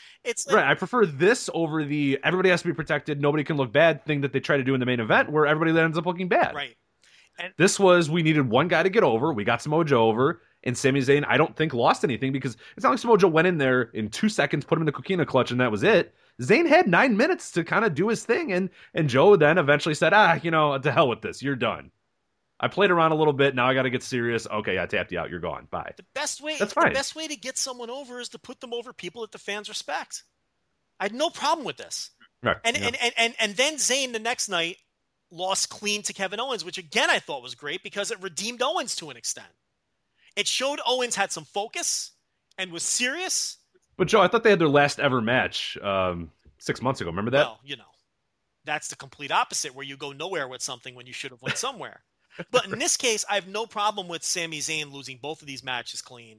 I think it's important that there was nothing more. Both of these situations, Samoa Joe, if he won another match in the same fashion that he won the Roman Reigns match or whatever, why would you take him as a credible threat? He's just another goofball heel who shouldn't be taken seriously, who needs to use shenanigans to win. He showed that he's a dominant force who can beat a guy who's respected on the roster.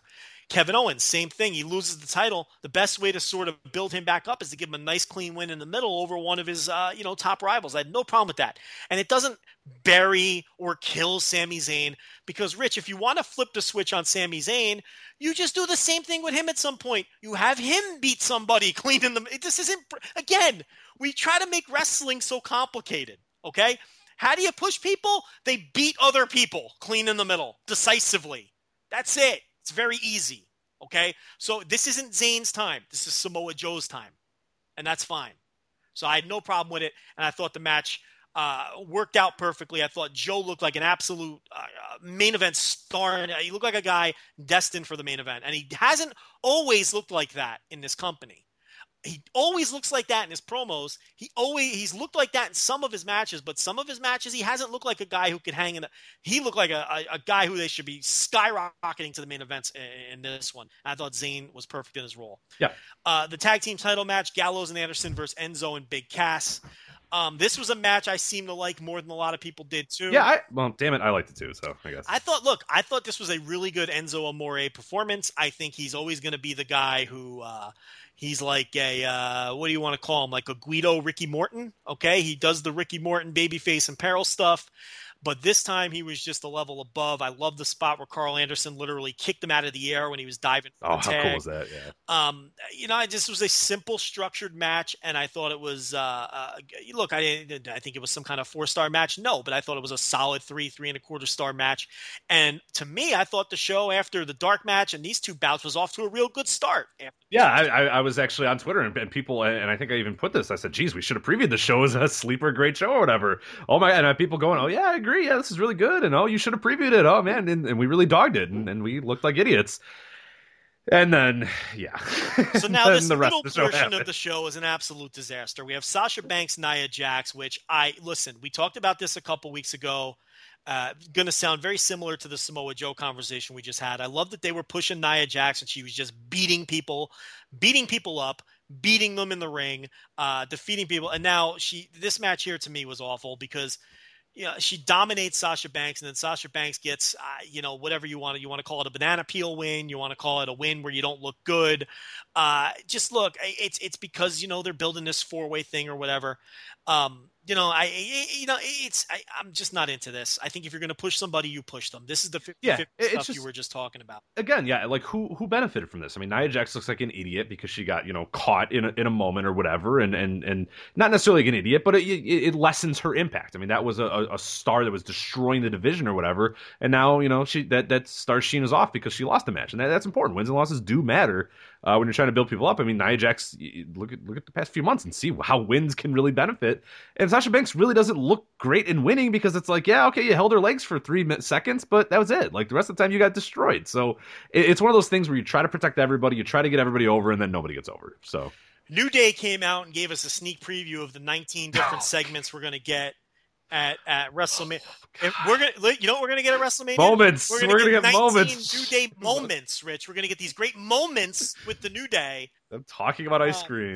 I mean, what the fuck is this? I mean, these guys are just, I don't know. I mean, here's the thing. If this was a year ago, I guess I don't know. Was it a year ago? When were they hot? They were hot for a while there, I guess. About, last year a little bit. I mean, it's still pretty hot last year, too. No one seems to be responding to this ice cream shit. I mean, it's just bad. They didn't respond to, where was this? Was this Milwaukee? This was Milwaukee. They didn't seem to give a shit.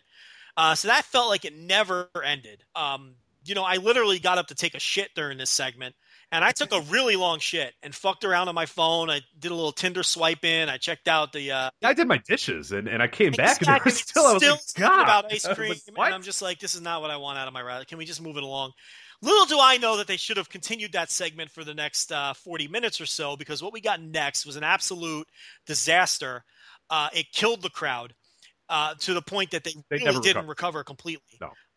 This was just a mess. I mean, this was stalling for time because they knew their main event was going to be a 10-minute segment from entrances to bell with a 22-second match.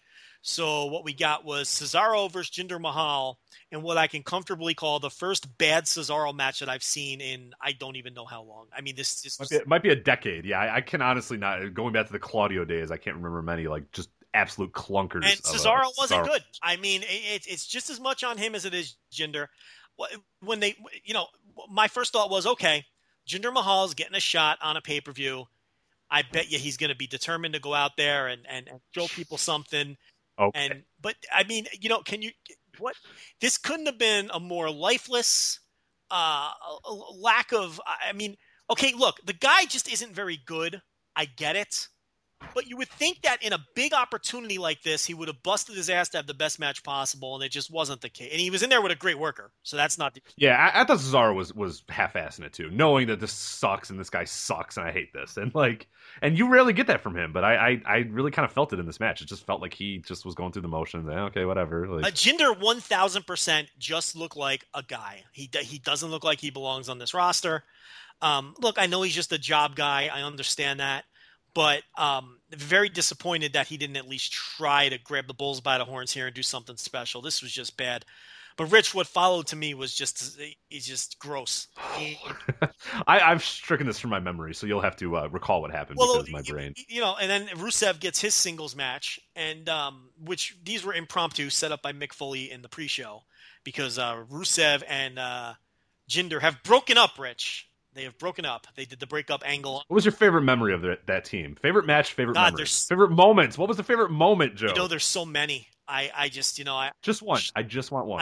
I struggle coming up with one because there's just so many. I mean, you can't put me on the spot like that. You really got to give me a time to spread them out in my mind. I mean, much like Lowdown and some of my other favorite teams of all time, there's just so many great memories that I can come up with, and I just can't narrow it down to one. But it certainly wasn't this Big Show Rusev match. There's a lot of speculation that Rusev is being punished for being outspoken about Jack's swagger on his Twitter account. Outspoken in the sense that he basically just wished his thank you for yeah. I mean, which damn is you. Yeah, but it's I don't know if that's true or not. Maybe it's that fresh haircut. Maybe Vince didn't like the fresh haircut.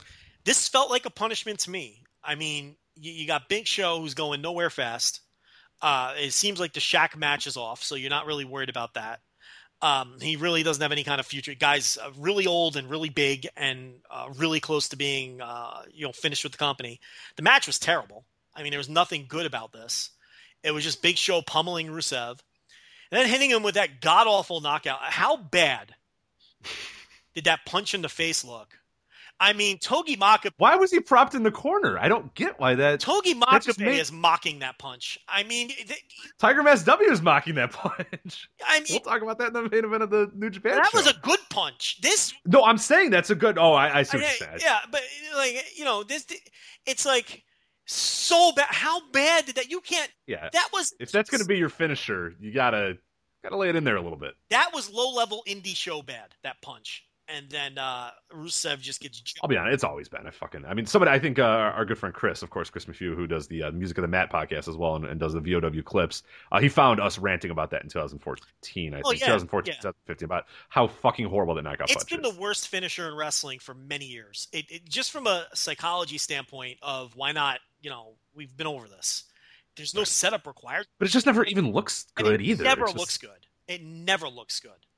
And Rusev gets jobbed out. And it's like Rusev is one of the most talented people on this roster, not just in the ring, but he's a charismatic guy and he's clever and he's quick.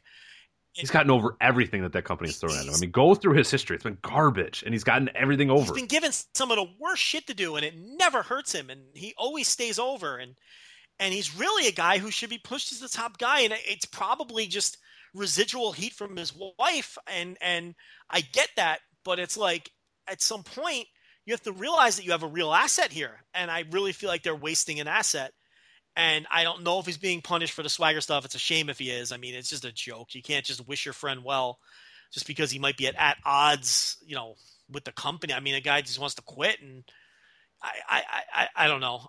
But this was just very discouraging. No one cared. This was about a 40 to 45 minute stretch of the show that just completely lost the crowd and lost me as a viewer. I mean, it was hard to get back into the show after that until the second half of the Neville Gallagher match. But yeah, so just a dreadful stretch. This felt like in its entirety, because you had a lot of extended squashes too. Joe over Zayn, Nia Jax working over Sasha Banks, and then Sasha Banks getting like the cheap roll up pin. You had your old school style tag team match with, Southern style tag with the long extended heat spot on Enzo Amore. Then you had the boring Cesaro Jinder Mahal match and the Big Show Rusev match. At this point, this felt like a 1988 house show from the Philadelphia Spectrum. That's what this felt like. It was worked in that style. It was, it was lacking excitement for like an hour straight. I really felt like they should go to intermission and come back with Iron Mike Sharp versus Jose Luis Rivera and have them go to a 20-minute draw, because that's what this show felt like. I felt like Leaping Lanny Poffo was going to come out and do a job to the natural Butch Reed, and he's going to hold him in a chin lock for 7 minutes before, putting them away. That's what this show felt like. And a few, 3 of the matches down the stretch were very good. The 205 match, the Roman Strowman match, and I guess just 2 matches. Yeah, that's it. Just those 2. Just a weird show, not a good show, not a show I could recommend. One of the weaker pay-per-views that they've had in a number of months, if not over the last year or so. Lots of weird booking issues that we both have taken issue with.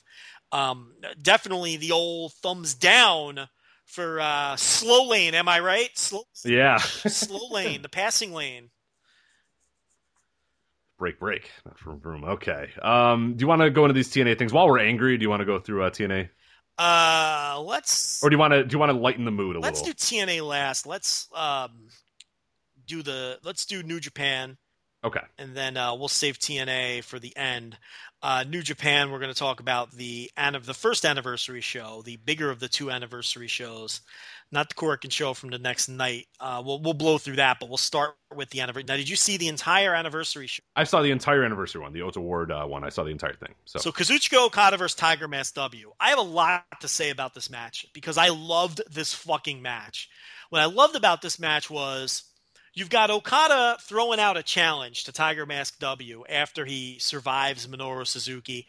And it's sort of a tongue-in-cheek thing. He's got a big smile on his face. He says he wants to wrestle this hot upstart Tiger Mask W.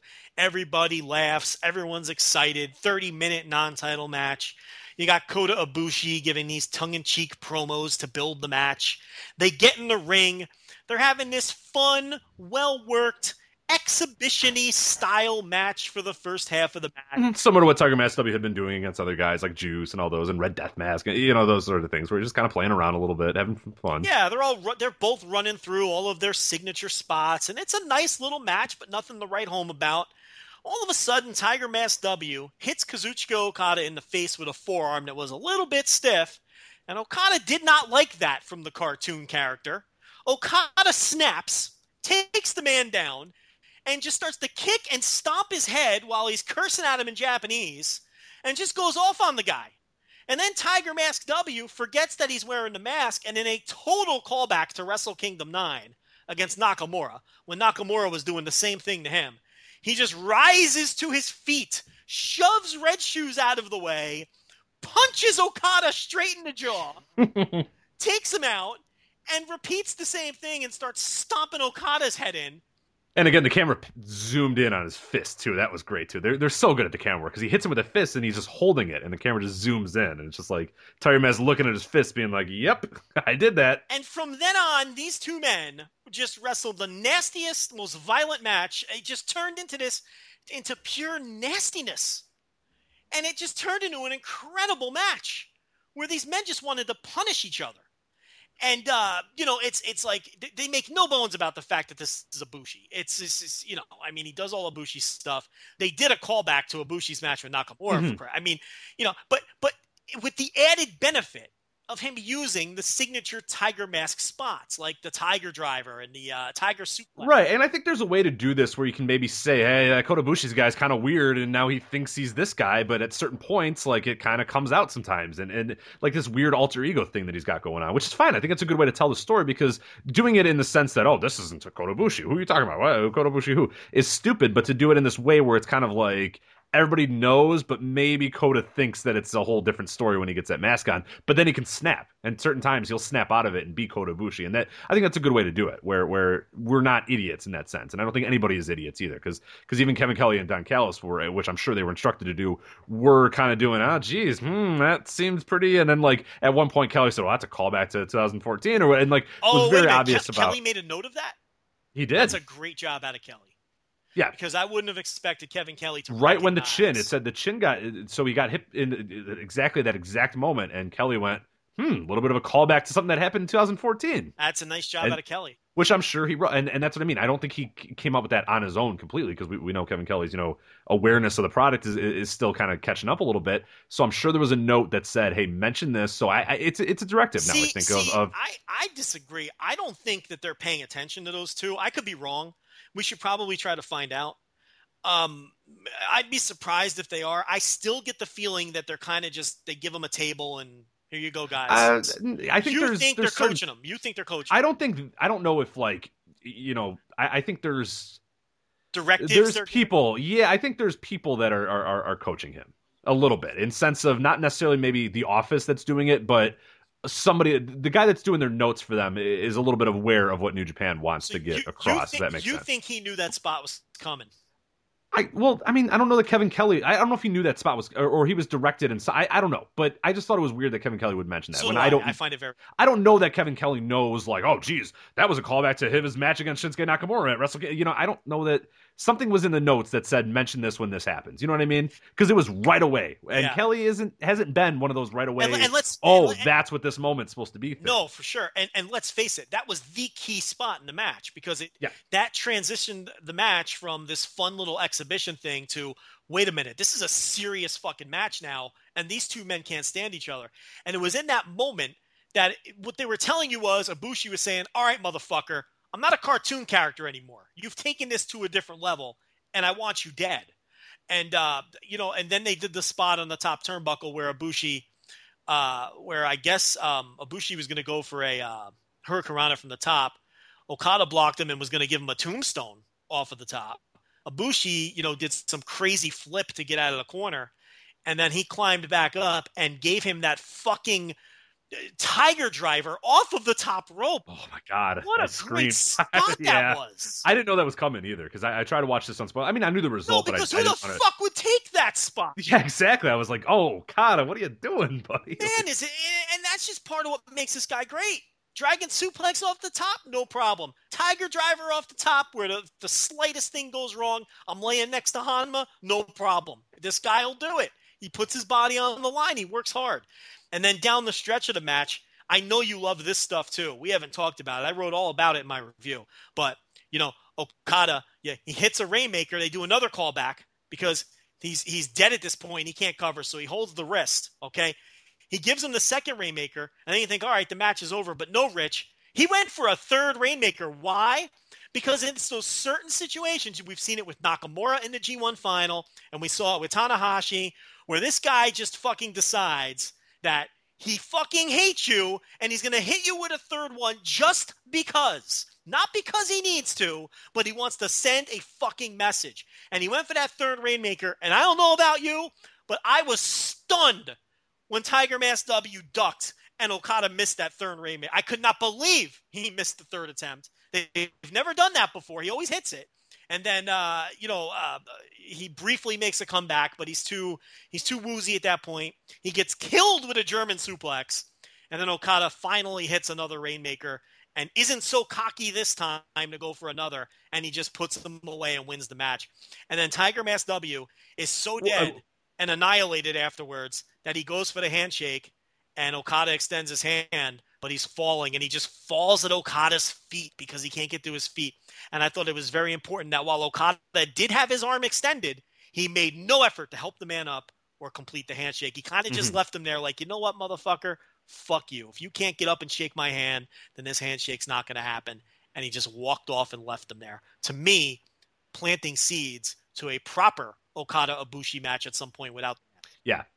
And I think planting seeds, again, which has been going on all year, of Okada not necessarily being the, happy-go-lucky leader of the entire company, you can put my face on all the billboards type guy, a guy with a little bit more edge, and a guy that's showing some chinks in the armor, too, because we've seen now a lot of these matches, he's winning, but it's little by little. It's starting to break down a little bit. It's not working as well as he wants. He's getting a little too cocky, getting a little too big for his own britches, and it's going to bite him in the ass one of these days. And that's going to be the big moment. Yeah. Is because you don't have it happen right away. You have it, okay, he's winning these matches, but man, he's getting really close to just getting a little too showy here. We saw it with the Suzuki match too, where it's just like, dude, just put him away. And he could have done that with Tiger Mask. He could have just put him away, but he had to make a statement here, and one of those times he's going to make that statement, and it's not going to work. Yeah.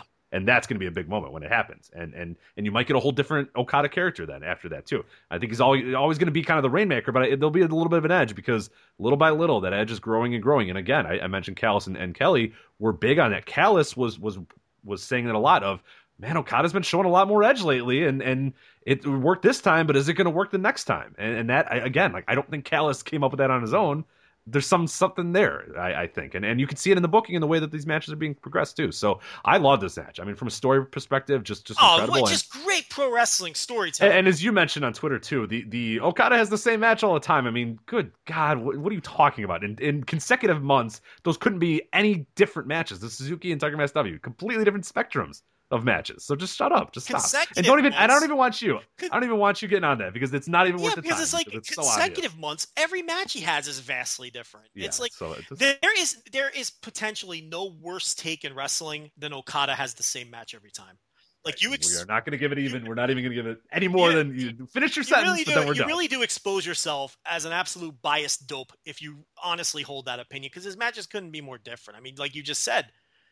Can you get the Suzuki match and this match were so completely and both told great stories. And Omega, yeah. So we pick up 3 matches. We're in Omega match. We're in March 8th. So only say you watch the big Okada. You haven't watched the random tags. You haven't seen the sort of shit. You've only seen the 3 big Okada matches this year. You saw 3 wildly different matches, things that weren't even remotely in the same alike. Stratosphere of being the same style. Right. So how about the Tanahashi draw at the G1? How about the Marufuji loss on night 1 of the G1 where he basically got squashed? And then the Marufuji rematch. How about the Ishii match where they basically just battered the shit out of each other? None of these matches were this. What are these people talking about, Rich? I mean, where are they even coming up with this? I don't know. I know you don't want me to do it. But I can go right down the line and give you like the guy's last 10 matches and none of them are the same. It's arguably the worst take in all of professional wrestling if you make that take. You really look like a dope if you have that take. It's such a bad take. All right, so we had Hiromu Takahashi against Ryusuke Taguchi here.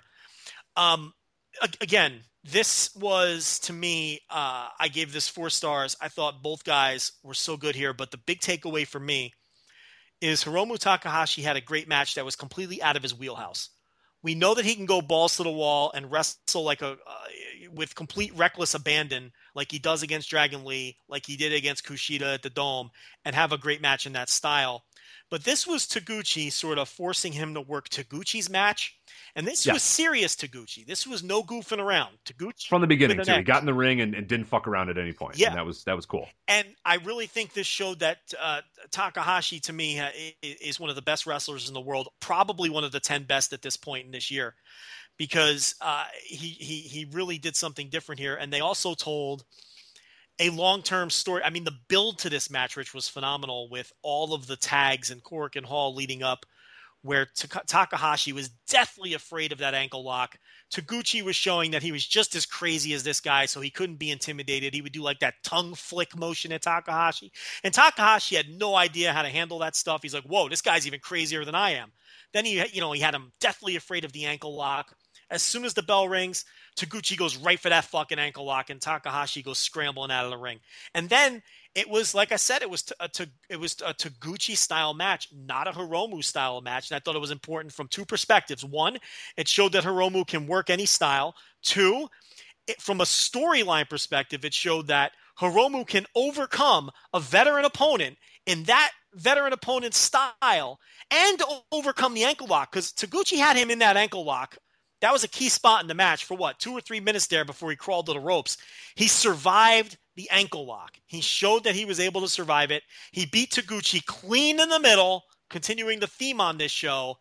And that's it for Taguchi. He moved on. He beat him. He put him in the rear view. He showed he's a tier above. He showed he's better than Taguchi. Down comes Kushida for the challenge. We move upward and onward. Great match. Yeah, you said it right there. I got nothing else really to add about it. So yeah. Good stuff. And then now we'll shoot back to the top of the card. Manabu Nakanishi took on his self from 25 years earlier. That was a great, yeah. And when I watched it, I had that in mind, reading your review about it. And yeah, it was absolutely like that. Like, because it just looks like Nakanishi like shaved his head and went back in 25 years. Because yeah, it was I enjoyed this a lot. I mean, this is really good. Oka's getting there. I mean, you're starting to see it little by little. But I thought this was a big leap for him, and I thought Nakanishi worked his ass off too to try to make Oka look good as well, and actually just beating on Oka too, and Oka taking it well, and that's an important part too, is being able to sell. Because we haven't really seen that a lot with Oka. Oka's been really good at sort of doling out the damage to other juniors and other young lions, rather. And this time, Nakanishi said, "No, I'm going to beat your ass, and you're going to take it," and that's exactly what he did. It was interesting though, and then even making a little comeback before the end though, I thought was really nice. So I like this match a lot. I mean, it's not one to skip at all. I know it's on a dark match. I know it's the pre-show, but absolutely worth a watch. Easily a 3-star match. It was like Nakanishi hopped in a time machine in 1992 and said, I'm going to go to 2017 and wrestle myself. I mean, they look like mirror images 25 years apart. And yeah, Nakanishi laid a beating on him. Oka had his moments, though. He did that belly-to-belly overhead suplex on Nakanishi, which looked incredible on a man of that size. And give Nakanishi credit for taking that bump.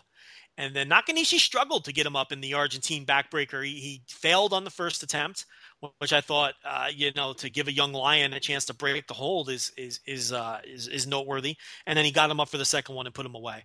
But yeah, definitely not a match that you should skip at all. We had Chaos against Suzuki Gun in this case.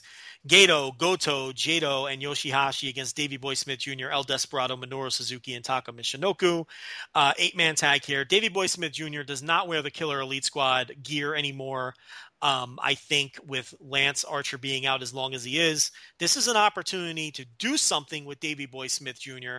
I don't know that they necessarily will. I'm hopeful that they will. I'm not saying push him to the moon, but there's no reason this guy can't be pushed, for a never title match, or maybe you put him in a tag team with Minoru Suzuki and chase the tag titles. I think he's a guy that you can give him something to sink his teeth into as a single. I've always said that with him. And go back to all those G1s where he was without Archer or whatever. And it sucks that, of course, he's without Archer and that's, the impetus for this. But I've always liked him as a singles. And I think he gets a little extra motivated, too, when he's out there on his own and knows that it's all him and everything is on his shoulders. Because you saw that with those G1s. He'd go out there and kill it. So I'm all in favor of that. And he's a guy that I think they would get behind if they had, you know what I mean? Like, he's got all the makings of a guy that they could get behind or should get behind. But yeah, if they will, we'll be interested to see. Yeah. So Chaos won that one. Everybody worked hard. Then there was a 10-man tag with all the Bullet Club leftovers who had nothing to do. Yeah, this was just there. Yeah, I don't know. I mean, it is fine. I mean, they were kind of fucking around and jacking around, but whatever. Fale, Omega, Tonga, Loa, and Yujiro, and they beat, Finley took the fall. Finley, Jushin Liger, Tiger Mask, Makabe, and Nagata. Makabe, of course, was supposed to get a tag team title shot here. He got moved into this match because of the Hanma injury, and with Ten Koji moving into the tag team title role. So just a nondescript 10-man and a nice clean win for Bullet Club. Bad Luck Fale gets the pin on Finley with the grenade. We don't have much to say about that. Everyone's worst nightmare, Rich. Taichi and Yoshinobu Kanemaru are the new junior tag team champions. They end what was shaping up to be a very good run for Roppongi Vice. No one's happy about this. The match was better than I thought it was going to be. I will say that. Yeah, I'll give him credit. I thought this was one of Taichi's better performances in a while. So it was very low on shenanigans, which. Except for the end, which was very high on shenanigans. Yeah, but it wasn't a match where he was, it wasn't centered around him beating up people with the ring bell and behind the ref's back. And I don't know. I felt like, it was just, it was more of a traditional, I don't want to say traditional because it was kind of I don't know what I'm trying to say, Rich. What I'm trying to say. It wasn't as shitty as you thought it would be. You thought you would hate this way more than you did, and you didn't. Correct. So. I actually kind of liked it as a match. I just didn't like who won. I don't like the follow-up either, though. The follow-up, not so much. Well, you're going to have Gato and Jado as the next challengers. Here's what I'll say about that. As long as Gato and Jado lose, I don't really have a problem. Well, they will. I mean, I would suspect that they will. But if it's just to give them a title defense to kill time before they move on to the program where they lose them, because let's face it, junior teams aren't getting more than one or two successful defenses before they lose, then I don't really have a huge issue with it, especially if it's like fourth or fifth from the top on some show somewhere, probably at Genesis or something. Come on, if it's like the second match on the card in the former Invasion Attack, I'm not going to throw a fit over it. I'm not going to be thrilled about it, but I'm not going to throw a fit over it. So unfortunately, Taichi is a champion, and it looks like they're on their way to facing the World Class Tag Team. When World Class Tag Team held the Noah titles last year, the junior titles last year, I had to go back and look because it feels like they're redoing the same thing, but they never faced the Suzuki Gun team. So I kind of misremembered that. They faced Harada and Kotoge, and they faced Okay. O'Hara. Yeah, I could have swore that they faced. Yeah, that's weird. Yeah, they didn't though. So I was like, wow, this has got, what are they redoing the same? But amazingly, during their run, and they had a successful title defense and then lost the titles out of it, but they never faced a Suzuki Gun team. So technically, it's fresh. I know no one wants to see it. Zack Sabre Jr. versus Shibata for the Rev Pro title. Now, I have no idea what you thought about this, so I'll go first, and then I'll be surprised with what you have to say. I think you know what I think about it. You read the review. You saw some discussions I had on Twitter with some people. This match pissed me off because this was well on its way to being a great match. Better than the other match I saw between these guys. The work was excellent, and they were really building to something down the stretch. And then down comes Suzuki Gun. Down comes Minoru Suzuki to hop up on the apron. Shibata kicks him off the apron, but in the confusion, Davey Boy Smith Jr. gives him a bulldog bomb. And then I don't know where the ref was at this point. It was obviously a borrowed ref from Dragon Gate, but Minoru Suzuki got back into the ring, gave him the Gotch-style pile driver. Zack Sabre Jr., who was kind of staying out of it at that point, then had a huge shit-eating grin on his face, took the cheap cover, and won the title, joining Suzuki Gun in the process. I'm annoyed because they ruined what was becoming a great match with the run-in. And you know I'm a match-first guy, Rich. I was just as I'm getting into the match, they pull this. As far as the angle goes, I didn't think it was a terrible angle. I'm not so sure how I feel about Zack Sabre Jr. being part of Suzuki Gun. I'm going to give it time and be fair about it. My first instinct is I'm leaning bad idea because I don't want Zack Sabre Jr.'s matches all ending like this. Yeah, exactly. Yeah, that's my concern. Mm-hmm. Now, if that ends up not being... Now, it looks like they're doing some kind of belt collector gimmick with him where, he's wearing the Evolve title, which is clearly, they just do not give a shit what Ring of Honor thinks. Ring of Honor, Ring of Honor's in such a bad relationship, and they just still don't know it. They still call it, hey, is everything okay? They're the one that texts at night when they don't hear, hey, is everything okay? Are you mad at me or whatever? Yes. And New Japan just looks at the phone and puts it down and goes hangs out with its other friends. And are you mad or is everything okay? How was your day? Just like New Japan just can't be bothered to return the text. And hey, sorry, I didn't see your text. Yeah, I didn't. Everything's good. We're doing okay. See your text, like this is 2009, and the phones don't tell you that. Right, where it tells me that you read it, right. But oh, sorry, I didn't. Yeah, my phone was not working. My phone was dead. Yeah, right. That's New Japan. Oh, sorry, I didn't. My phone. I lost signal where I didn't get the alert. I was right. Oh, the notification didn't come up. Ring of Honor. Oh, it's okay. It's all right. Hey, how's it going? How's your day? I was driving in a tunnel. Right. Ring of Honor just still comes back. Hey, how's it going? Ring of Honor, but hey, what are you doing this weekend? You want to hang out? Yeah, maybe. I'll see what's going on, and then if New Japan has nothing else going on, okay, yeah. No. Yeah. Right. I'm free. You want to go see a movie? Oh yeah, great. Yeah. It's Ring of Honor bring flowers too. Hey, how's it going? Oh, flowers. Oh, thanks. But I mean, really, at the end of the day, I've been Ring of Honor many times. That's how I know so well about Ring of Honor. But here's the thing: at the end of the day, is it really that big a deal? No, who cares? I mean, is it that big a deal that the Evolve title was on the show? I mean, I get it that it's kind of a slap in the face, but I don't know. I don't know. I don't know. I don't know if it's that big a deal. But and he had the PWG title too, and now he's got this Rev Pro title. So, and the next night he pinned Goto. So it looks like he'll get a never shot. So he's doing like this belt collector gimmick, which I could get into, provided his matches don't end like this one did. I don't know, Rich. This finish just, to me, it killed what otherwise was developing into a great match. And that bothered me. Yeah, I'm right with you. I don't know if it completely killed it as much as that, because I liked it a lot. I think I liked it better than any of the other Shibata Sabre matches that I've seen. But it hurt. That finish did hurt a little bit. I think it really took away from you, and I could tell in that rating as well, because you talk about how much you love it, and then that rating, 3.25, and then you talk, for the last paragraph all about that finish or whatever, which I agree. It hurt the match. I don't think it hurt it quite as much as you laid it out. But still, I was left with the thought of like, okay, that was a really great match, but that's kind of, now I'm going to go into these Zack Sabre matches with, one eye on, okay, who's going to come out, what's going to happen, what shenanigans, because we know that's how, they book, the heel stable thing, and especially how they book Suzuki Gun is they come out and they do those nefarious shenanigans. And with Zack Sabre, I just don't think you need that, because he's a guy that's so good that you can tell the story that he's just a better wrestler than these guys. He's a better technical wrestler. and he doesn't need this shit to win. And I guess they're going away from that a little bit, or we'll see at least if you're going away from that, because I just don't know if that's a good story to tell with Sabre. I think Sabre can get over on his own being either, if you want him to be a bad guy, I think he can be a dickhead and be dickish in the way that he kind of works the match. Because I thought in this match he worked kind of like an asshole to Shibata, which is fine. I think there's always that good little element of Zack Sabre being an asshole in his matches, which always does work.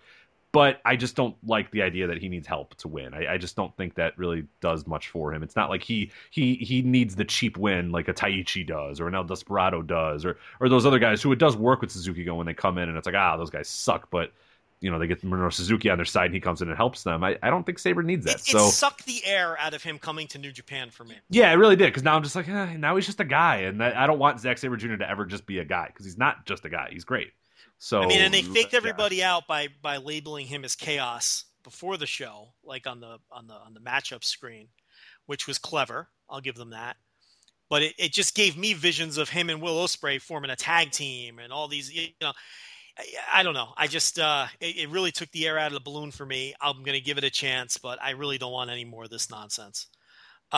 Tenkoji replaced Great Bash Heel against Tomohiro Ishii and Toru Yano. I think this is a title change that we can get behind, unlike the junior title change.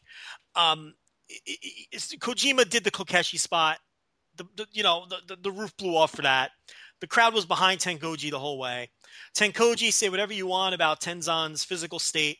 Rich, it's like fucking clockwork. If you put these guys in a match that means something, they're giving you 3.5 stars. They don't blow you away. Mm-hmm. They don't give you the 4-star match anymore, but they go out there and they exceed your expectations every time. This was another example of that. And I think the crowd helps a lot, too. I think the crowd, because the crowd's always on their side, so you can't help but get heated when you watch a Tenkoji match or whatever, because even if the work's not like great stuff and you're not like, oh my god, I cannot believe how good they are, the crowd just goes absolutely fucking nuts for anything those guys do. And they hit Kokeshi, and as you said, the roof blew off the place, and from then on you knew, and you kind of got the idea, okay, these guys are going to win, and the crowd, they never left then after that. They were all in on Tenkoji after they did that. So yeah, I mean, that's one of the things that really does help them, is that the crowd just adores those two guys, and especially Tenzan, where whatever you say about him, the crowd just absolutely loves him. Yeah. And any match he's in is going to always have that element where the crowd's just all in, and that really does help. To me, I've always been a guy who a hot crowd does help a match. Oh, it does, absolutely. I'm with you. There's no question.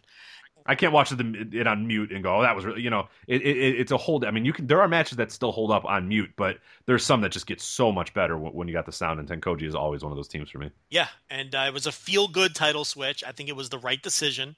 And it was a match it was a Tenkoji match that won. I got to keep saying that they over-deliver, because they give you that 3.5-star match every single time out, and you're not expecting it. But it was the right decision. The Ishii-Yano team, look, I think that was an accidental championship team anyway with the Noah situation, so they got their way out of that. And I think maybe Great Bash Heel was probably going to win these titles anyway, so I think what they've done here is they've slid Tenkoji right into GBH's whatever long-term plans they had for GBH and the tag titles. I think they just put Tenkoji into that spot. And you could do that easily without disrupting anything else booking-wise, because they had no plans for Tenzan or Kojima moving forward for anything. Those guys just work prelim multi-man tags. So do you see what I'm saying? You can put them in Great Bash Heel's spot, carry out whatever booking plan you had for Great Bash Heel, and it doesn't disrupt anything else. So I kind of think that's what's going on here. So from that perspective, it's nice to have a team like that sort of just sitting on the bench that you can just stick in a spot like this and it all works. Next up, we had a 8-man tag, Los Ingobernables, the guys that didn't have singles matches, Bushi, Evil, Sonata, and Naito. And they faced Tanahashi, Juice Robinson, Kushida, and Mike Elgin. LIJ won. Rich, I've had enough of these LIJ multi-man tags. They're all very good. I always enjoy them, but I feel like I've seen 1,000 of them. And you have. It's not an illusion. That's literally all they've done this entire year almost. Yeah, so. I mean, it's either a 6-man tag, and then 2 other guys have, like Naito and Evil will have a singles matches, or it's an 8-man tag, and like in this case where Hiromu has the singles match, or if none of them have a singles match, it's a 10-man tag, and they're always facing some combination of the guys that they faced here, or they're facing a chaos combination. And don't get me wrong, it's always a good match. These guys work very well together. It's just the same old. And look, there's going to be more of them. There's no way to avoid it. I would rather see Bushi, Evil, and Sonata defend those Never Trio titles on every show. You have these titles. We praise the way they've used them before. This is a perfect example of where you probably could have used them on this show. Then what do you do at Naito? I don't know. But I would like to see them defend those titles more when Naito has singles matches or whatever. But look, look, these matches are all the same. What do you want me to break down? I mean, there's not much there. They're always identical. There's a missed spot at the end, and which usually leads to the finish a lot of the times. And it's just the only thing to pay attention to is who scores the fall and who gets pinned. I mean, there's really nothing else to break down here. Yeah, I have like almost nothing in my notes. I just went, LIJ match. Like I got to shrug at this point. I don't know. Yeah, I like him, but there's not anything to talk about. We've said it already about him every single time. So yeah. So it's a fun show from start to finish. Most easy watch, really easy watch. Easy everything was solid. There was nothing on this show that was because if the Taichi match delivers, you're in for an easy night. Because everything else really delivered. Even the throwaway tags in the beginning delivered. The dark match delivered. Your mileage may vary on the Sabre Jr. Shibata finish. I wasn't a huge fan of it. I thought the main event was great. I mean, just another home run for Okada, who just delivers every single time. This almost went to the time limit. I don't know if that really didn't work into the story, but as I'm looking at this now, I didn't even realize that they almost went the full. Because remember, this was not a title match. This is a 30-minute time limit, and they went over 27 minutes. So that's interesting. Oh yeah, I didn't even realize that either. No, so, and then maybe in the commentary maybe in Japanese commentary they mentioned, but I don't think so. Yeah, that's weird. Okay, that would have been a really cool dynamic too if you got really close to that. Yeah, they didn't work that into the story, but I just noticed that now. The next night they had the second leg of the 45th anniversary in Korakuen Hall. This was a mystery vortex show, Rich. No card announced until you were in the building. And oddly enough, it was the first Korakuen Hall sellout that they've had. People were all in on that, yeah. Now, the thing about the Korakuen Hall sellouts, to me, this is not a red flag because they keep selling out all of their major shows. You got 2 Super No vacancies at New Beginning. This anniversary show sold out. The New Japan Cup final is already sold out, and it was sold out a month ahead. They're selling out, I think that's 3 shows this year that have sold out a month in advance. The New Japan Cup final sold out without a single match announced other than people know that they're getting the final. So the big shows are healthy. I think what's happening here is the New Japan fans are smart and they're savvy, and they know that a lot of these Korakuen Hall shows are shit, and they're just not going to these Korakuen Hall shows that have nothing going on. And I can't I don't blame them. Yeah, no, why would you? There was one stretch there with the Togi Makabe show, 20th anniversary show, the 2 Ring of Honor shows, and the New Japan Road show, where they ran 4 Korakuen Hall shows in 9 days. Okay? That's asking a lot of your fans to begin with. But when some of those shows are just not good lineups at all, and you got semi-main events with Punisher Martinez, and you've got New Japan Road shows that are just the driest possible lineup, and, the Togi Makabe show, which was basically not part of canon for the most part. You know what I mean? It's kind of just a... Right.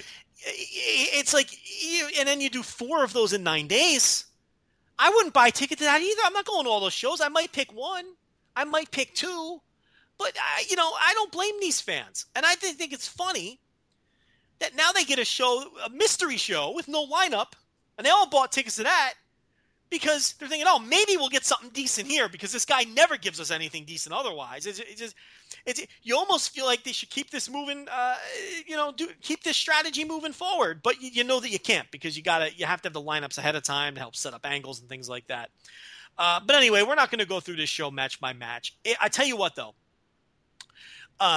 They announced the lineup and 2 matches immediately jumped out. The Kenny Omega Tama Tonga versus Tomohiro Ishii Toru Yano match, and the Hiroshi Tanahashi and Kushida against Evil and Hiromu Takahashi match. And I guess the main event too with Bushi, Sonata, and Naito, even though we just complained about these LIJ 6-man matches against Okada, Romero, and Yoshihashi.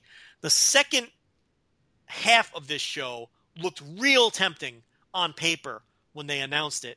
The first half looked like much of the same with throwaway tags. But I got to tell you, from start to finish, this was a real fun show. Everything delivered. You might be looking at this show on paper and saying, I'm not wasting my time with that show, or maybe I'll just watch those 2 straight up tags from the second half.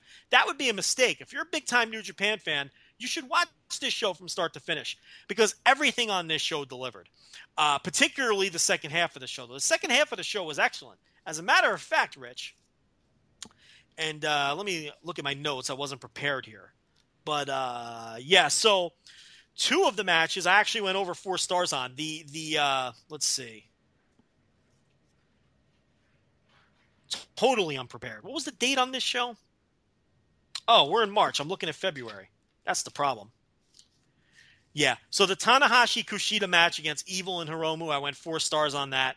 And then the main event, Okada, Yoshihashi, and Rocky Romero against Naito, Sanada, and Bushi, I went 4.25. I thought that was an excellent match. Okada worked hard. Rocky Romero and Yoshihashi looked great. Rocky Romero, I'm glad he got a chance to shine in a big spot like that. But yeah, the second half of the show in particular was excellent. I know some people went over 4 stars on all 3. I only did on the final 2, but the entire show from start to finish, although it looks dry on paper, was a real fun show. And I do recommend, unlike the New Japan Roadshow, which was shit. Yeah. I do recommend that people watch this show, at least at minimum the second half of this show. So moving forward with New Japan, we've got the New Japan Cup coming up. What the 11th. It starts. It kicks off the 11th. So yeah, it's coming up real quick. Yeah. So we've got the New Japan Cup. You have it on the notes here somewhere. Yeah, I got just a real quick. I mean, I know we kind of broke it down a little bit a few weeks ago, but I thought it'd be a good idea. To Hanma, so. Yeah, exactly. So I wanted to kind of go over the first round matchups and a little bit of an idea where we maybe think that it's going. So here are the first round matchups. Kicks off March 11th, as we mentioned. Stay tuned for New Japan Cup Pick'em. We might do it this year, we might not, but we'll know in the next few days if we're going to launch it or not. So keep your eye out for that on the website. But yeah, here's your first round matchups. You got Tanahashi versus Evil. And then Yuji Nagata versus Tonga Rao, and they'll face the winners of both of those, of course, in the second round. So, any ideas where that's going there? I'd assume Tanahashi moves on, but I'm gonna say this. Could it be an upset? I'm gonna say the same thing I say every year. I can never predict New Japan Cup. I'm also not that. I never get into it either for whatever reason. It doesn't excite Yeah, it just kind of feels like it's weird in the calendar or whatever. And yeah, the problem is they use it as a tournament where they can kind of mess around a little. Like, you know what I mean? It's not like it's booking this gigantic. I mean, Invasion Attack's a big deal, so you know the winner more times than not will be, you know, a pretty big guy or a guy that you can sort of sense who's going to win. And we'll get to these here. There's a guy that definitely stands out amongst others, but it's a lot of upsets. It's, you know, they can do the one match upset with guys, so it does kind of get wild there. So while I do think Tanahashi's going to win, it wouldn't stun me if Evil beat him. So I think Tanahashi's winning that match because Evil has left Tanahashi laying a million times in the build. That's true. At the end of every tag they have, Evil kicks the living shit out of him. I think Tanahashi will win just based on I do too. But... And what's the other match in there, Brack? Nagata versus Tonga Lao. So and that's Nagata replaced Hanma. That was the replacement for Hanma. Hanma was originally booked in that. So Nagata, and it really doesn't matter who wins that in relation to they like to do the upsets. You know, New Japan Cup is, you know, they love to do the upsets. So either one of those guys can face Evil or Tanahashi, I think. So it doesn't really matter. What are the next two? Then you got Elgin and Bad Luck Fale, and they will face off with the winner of the Toru Yano Tama Tonga match. Okay, yeah, so Elgin and Fale and Toru Yano. Again, I think either one of those guys can face the Elgin. I got to be honest, I can't break any of this down. It's so unpredictable. It's really hard. I saw somebody, I don't remember who tweeted it, but I saw somebody tweet something saying, New Japan Cup, there's only like 3 people who can win. Isn't that every tournament though? like it's like you're right. Tama Tonga is not going to win the New Japan Cup. I mean, why would that destroy your enjoy? Like how many people can realistically win a G1? You know, it's like I really didn't understand. If anybody can win a tournament, that means that tournament sucks because that means it's not building up to anything big. This is building up to Invasion Attack / Genesis or whatever. So yeah, no, the guy who wins is going to be somebody who could main event a big show. So no, Tama Tonga is not going to win. I don't know, but it's just Robinson does not have a chance of winning. Sorry, it's. Give me the next quadrant here. Okay, next quadrant there is Katsuyori Shibata, Minoru Suzuki, a first round match I think everybody is looking forward to, and then Juice Robinson versus Yujiro Takahashi. So a little bit of the contrast there. The Shibata Suzuki, I feel like Suzuki will win this because I think Suzuki's winning the whole thing, but you know, I don't know. Suzuki's winning the tournament. I do. Yeah, I think he does. Interesting. So you think they're going to do that rematch? You don't think that's completely in the rear view then? Okay. Yeah, I don't know. And then what's the final ones are Omega and The final is Ishii and Omega versus Yoshihashi and Sonata. Yeah, the only thing I'm looking forward to here is Kenny Omega versus Ishii. I think that's going to be great. And Suzuki versus Shibata. And Tanahashi versus Evil. I think those are going to be great matches. And that's what I'm looking forward to. I'm not so much wrapped up in the booking. I know that's boring radio, but it's so hard for me to predict these New Japan because they love to do the first round upsets. And it'll all make sense. I think next week when we get to round 2, we'll be able to better than say, okay, well, it's obvious this guy's moving forward, this guy, because right now anything's up in the air. I mean, Evil can beat Tanahashi, and Ishii can beat Omega, and Shibata can beat Suzuki, and we're like, oh, okay, well, now we got to kind of pick up the pieces from there. So we'll see. It's impossible to guess after the first round. The more I think about it, the more you're probably right that Suzuki's going to win because they're not going to do the Omega match this soon. Oh God, no, yeah. And I don't think you're going to do. You're not going to do the Shibata match now. I mean, that would be kind of silly. So who else? There's not many other guys. And there's nobody else. I mean, that's the point. Only 3. Other than Tanahashi, but they're not doing that either. So I would argue with whatever that tweet was I saw and say that only one guy can win. I really don't think anybody else can. Because you're talking sorry, not to make it not fun, but yeah. I think you're right. I think you're right about that. Suzuki is winning, which means he's beating Shibata in the first round. Which Shibata just lost his Rev Pro title, and I don't think that's going to hurt Shibata any. You can rehab him very easily. Yeah, going a G1 run, nobody will. He could beat Suzuki in the G1 and get that win back. Exactly, no one will remember that he lost in the first round of the New Japan Cup or lost his Rev Pro title. But those are 3 awesome-looking first-round matches. Yes. So at least you got that to look forward to. Once you get a little bit farther in the, I guess you can get a potential Minoru Suzuki Kenny Omega match, which I'd look forward to. Tanahashi maybe versus Elgin, or at least Tanahashi versus Balak Fale in the future looks like a possibility too. So that's a fun one. Otherwise, there's not a lot. I mean, you get that first round, there's a bunch of matches, but then as you kind of get on in the tournament, I don't know if there's a ton of like great second round matchups. Semifinals will be solid, and I'm sure the final will be great too. But yeah, and this is what the New Japan Cup always is. Listen, I never get hyped up for this. A lot of people tune off like World Tag League. It's weird, but like I tune out during this. For whatever reason, I know it's better than World Tag League.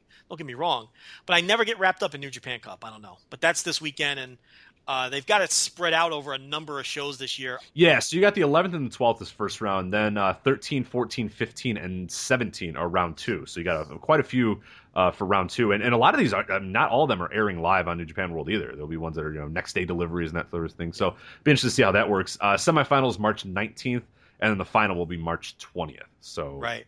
Very spread out. So we'll be talking about the New Japan Cup for quite a while. It's not like it's just going to be a one night or 2 night thing. So. All right, Ring of Honor. 2-part Ring of Honor thing here. I want to talk about the 15th anniversary pay-per-view, which is coming up this weekend. You might not know, but yes, indeed, there is a Ring of Honor pay-per-view coming up this weekend, and they want you to pay $50 for it, which I don't know how many... is anybody in the world dropping down $50 for Ring of Honor actual pay-per-view? I mean, somebody is. It's got to be less than 1,000, right? It's got to be less than 500. I can't imagine. Someone's buying these things. Go into your little cable menu and going, yep, $55 or $45 or whatever it is, Ring of Honor 50th anniversary, let's do this. Like, who's reviewing this for us? Sean Cedar, our Ring of Honor expert. He's buying it. He's doing preview and review. Well, you can get it on the website too. That's what I meant. They have the iPay-per-view. Is it cheaper? It is much cheaper. Yeah. Oh, so it's only $45 on like the actual. No, it's not $45 for the iPay-per-view. But wait, what? How much? The iPay-per-view is $45? No. I'm saying it's not $45 for the iPay-per-view. Oh, you don't know. I'm saying I was. My question was about the actual pay-per-view itself, like how many people actually do that. Yeah, no, I know. I get the WWE, you get like the old guys that are like, I don't do the network, I don't have the internet. I get, but like the average Ring of Honor fan, I cannot imagine is someone that goes, well, no, I'm not using the internet. I'm gonna like, especially if they can get it on the website for. Exactly. It's a which lot. I mean, Ring of Honor, I guess they figure they're cutting out the middleman, so they sell it cheaper on the website because. Sure. Oh no. I mean, it makes sense. I'm not making fun of anybody. I'm just kind of curious. No, you definitely are. But I think that. Yeah. I mean, I'm making fun of the whoever it is that sits down on Friday and says, "Yep, 45. Here we go." I think the buys are probably very minimal, and they're just getting impulse buys from people, doing the old channel flipping. I don't know if anyone flips channels these days. See, no one flips channels, but you know what they do? They do menu flip. I think everyone brings up the guide. Yeah, menu. Sports maybe. You do the sports guide or whatever. And you cycle through the channels and you decide what you're going to watch. That's new age channel flipping. Nobody just goes through the channels one by one and, decides what they're going to settle on. But I do think people do menu flipping. You go through the whole menu, and maybe you come across it's a lazy Friday. Someone's in their easy chair, like, look at this pro wrestling gimmick. I'll give this a shot. Look, I don't think many people are doing it, Rich, Right. but I think there's probably just a few people out there who are. They'll have to get through like wrestling's bloodiest brawls or whatever to order this pay per view. Who are those? Like, what do anybody watch? Do you get those on your cable too? Of course I do, absolutely. What are those? What matches are those? I kind of want to just plop the whatever money they want just to see what it is. I'm just curious of what matches they are. Yeah, I mean, there's It's like wrestling's most hardcore matches, and I'm like, who? Like, what's the date on this? I'll tell you what's head to head with it right now. It's on Friday. Friday, yeah. All right, so let's go to Friday at 8:00, and I'll tell you what. There's definitely a TNA One Night Only, probably, right? Here's its competition. Wild Girls Making Videos is airing on Channel 122. We've got Ring of Honor Winner Take All in HD and standard definition. Oh, there you go. We have, what else we got here? Disney's Moana with The Rock. That's it. Not much competition. Oh, none of the other weird now it's wrestling. Just movies. Damn. No, it's just a bunch of movies now. I love those offshoot wrestling. Bad Girl Beach Babes tease on the second half of Ring of Honor. I might check that one out. Yeah, that sounds pretty solid. Dirty Dancing for summer. Dirty Dancing, Hot, Young, and Wild. I don't think Patrick Swayze's starring in that one, but it's maybe it's a sequel. I don't know. It says sexual super freaks on the dance floor. Hot young girls with monster curves put it all on the dance floor. Monster curves as they nice. grind and dirty dance for you, Rich. So Dirty Dancing, Hot, Young, and Wild. Yeah, you're not going to be seeing the Sways in that one. Also, he's dead, so that's also that would be a tough sell for. And then for the last few minutes of Ring of Honor, because these are all like weird 25-minute things. I don't know what's going on there. Sexy flashing flirts in public. That one's kind of straightforward. They're telling you exactly what you're getting. Yeah, like you know what you're getting. You pay whatever you're paying for that, and you know precisely what you're getting. So that I like that. I appreciate that. Someone's paying to watch girls flash their tits in public on pay-per-view. Is there going to be sex involved in that in any form? Like, I feel like no. I feel like you're just going to see a bunch of boobs like popping out of shirts. That's what I feel like too. But it's like, who would like at least like do the girls like do they have sex after that, like in a hotel room? Like, what's going on? That seems like a very poor buy on pay-per-view. Let me see how much that costs. Just in case you want to. So feel free to a sexy flash here or there. Getting stared at in public by wearing as little as possible is the attention these girls crave. So feel free to give them what they want. They may return the favor. Ooh, okay. Hey now. Adult pay-per-view, adult content, adult language. Wait, so they want you to flash them and then they'll return the favor? Yeah, that doesn't make sense. So I just like throw my... I don't think that's going to work. I feel like I could try that. Let's read it again. Let's break it down. It says... Okay. Getting stared at in public by wearing as little as possible is the attention these girls crave. So feel free to give them what they want. They may return the favor. Okay. So they want Joe Lanza to wear like a thong. No, they don't. And then they're going to... Okay. They don't? want you to pay attention to them, and then they'll pay attention to you. Okay. So you looking at their boobs makes them want to have say, sex hey, with you. Okay. Joe Lanza, you looked at my tits that I showed you here in public and on the park bench. I'm going to look at your crotch now. That's what that means. They're like, I'm going to look at your crotch. But see, I won't be scantily clad. I'll just be there like in my jeans, you see? They're not. Okay, I thought they wanted you to be scantily clad and then we're into you because you were. And I didn't think that. Yeah, they like. You're thinking like I would be in like the banana hammock or something. Yeah, exactly. Yeah. Yeah, no, that's the Borat. Yeah, like the cheetah print Speedo, like that an Italian guy would wear. But no, that's not what they want. They're just saying if you pay attention to them, they'll pay attention to you. Which I think, wink, wink, Rich. They're saying they'll fuck you is what they're saying. I get it now. So now I think there might be some sex involved in that program. I can't find it. There's no price. So in all that time, I decided to just look up what the Wrestling's Bloodiest Wars are, and they're just a bunch of Matt Tremont and Jun Kasai and Masada shitty matches. It was garbage. They're all outside wrestling. Yeah, I don't know what any of these things are. But who knows? Like I don't want to say they're CZW because I don't know that they are, but they look like they're all from CZW. Some sleazy promotion sold their footage to one of these pay-per-view distributors. That's basically what it. But we don't know what. Yeah, one of them is called Wrestling's Bloodiest Wars Barbed Wire, and there's a barbed wire board match between Danny Havoc and Matt Tremont, and then a no rope barbed wire match between Jun Kasai and Masada. You could not pay me to watch that. Not my cup of tea, my friend.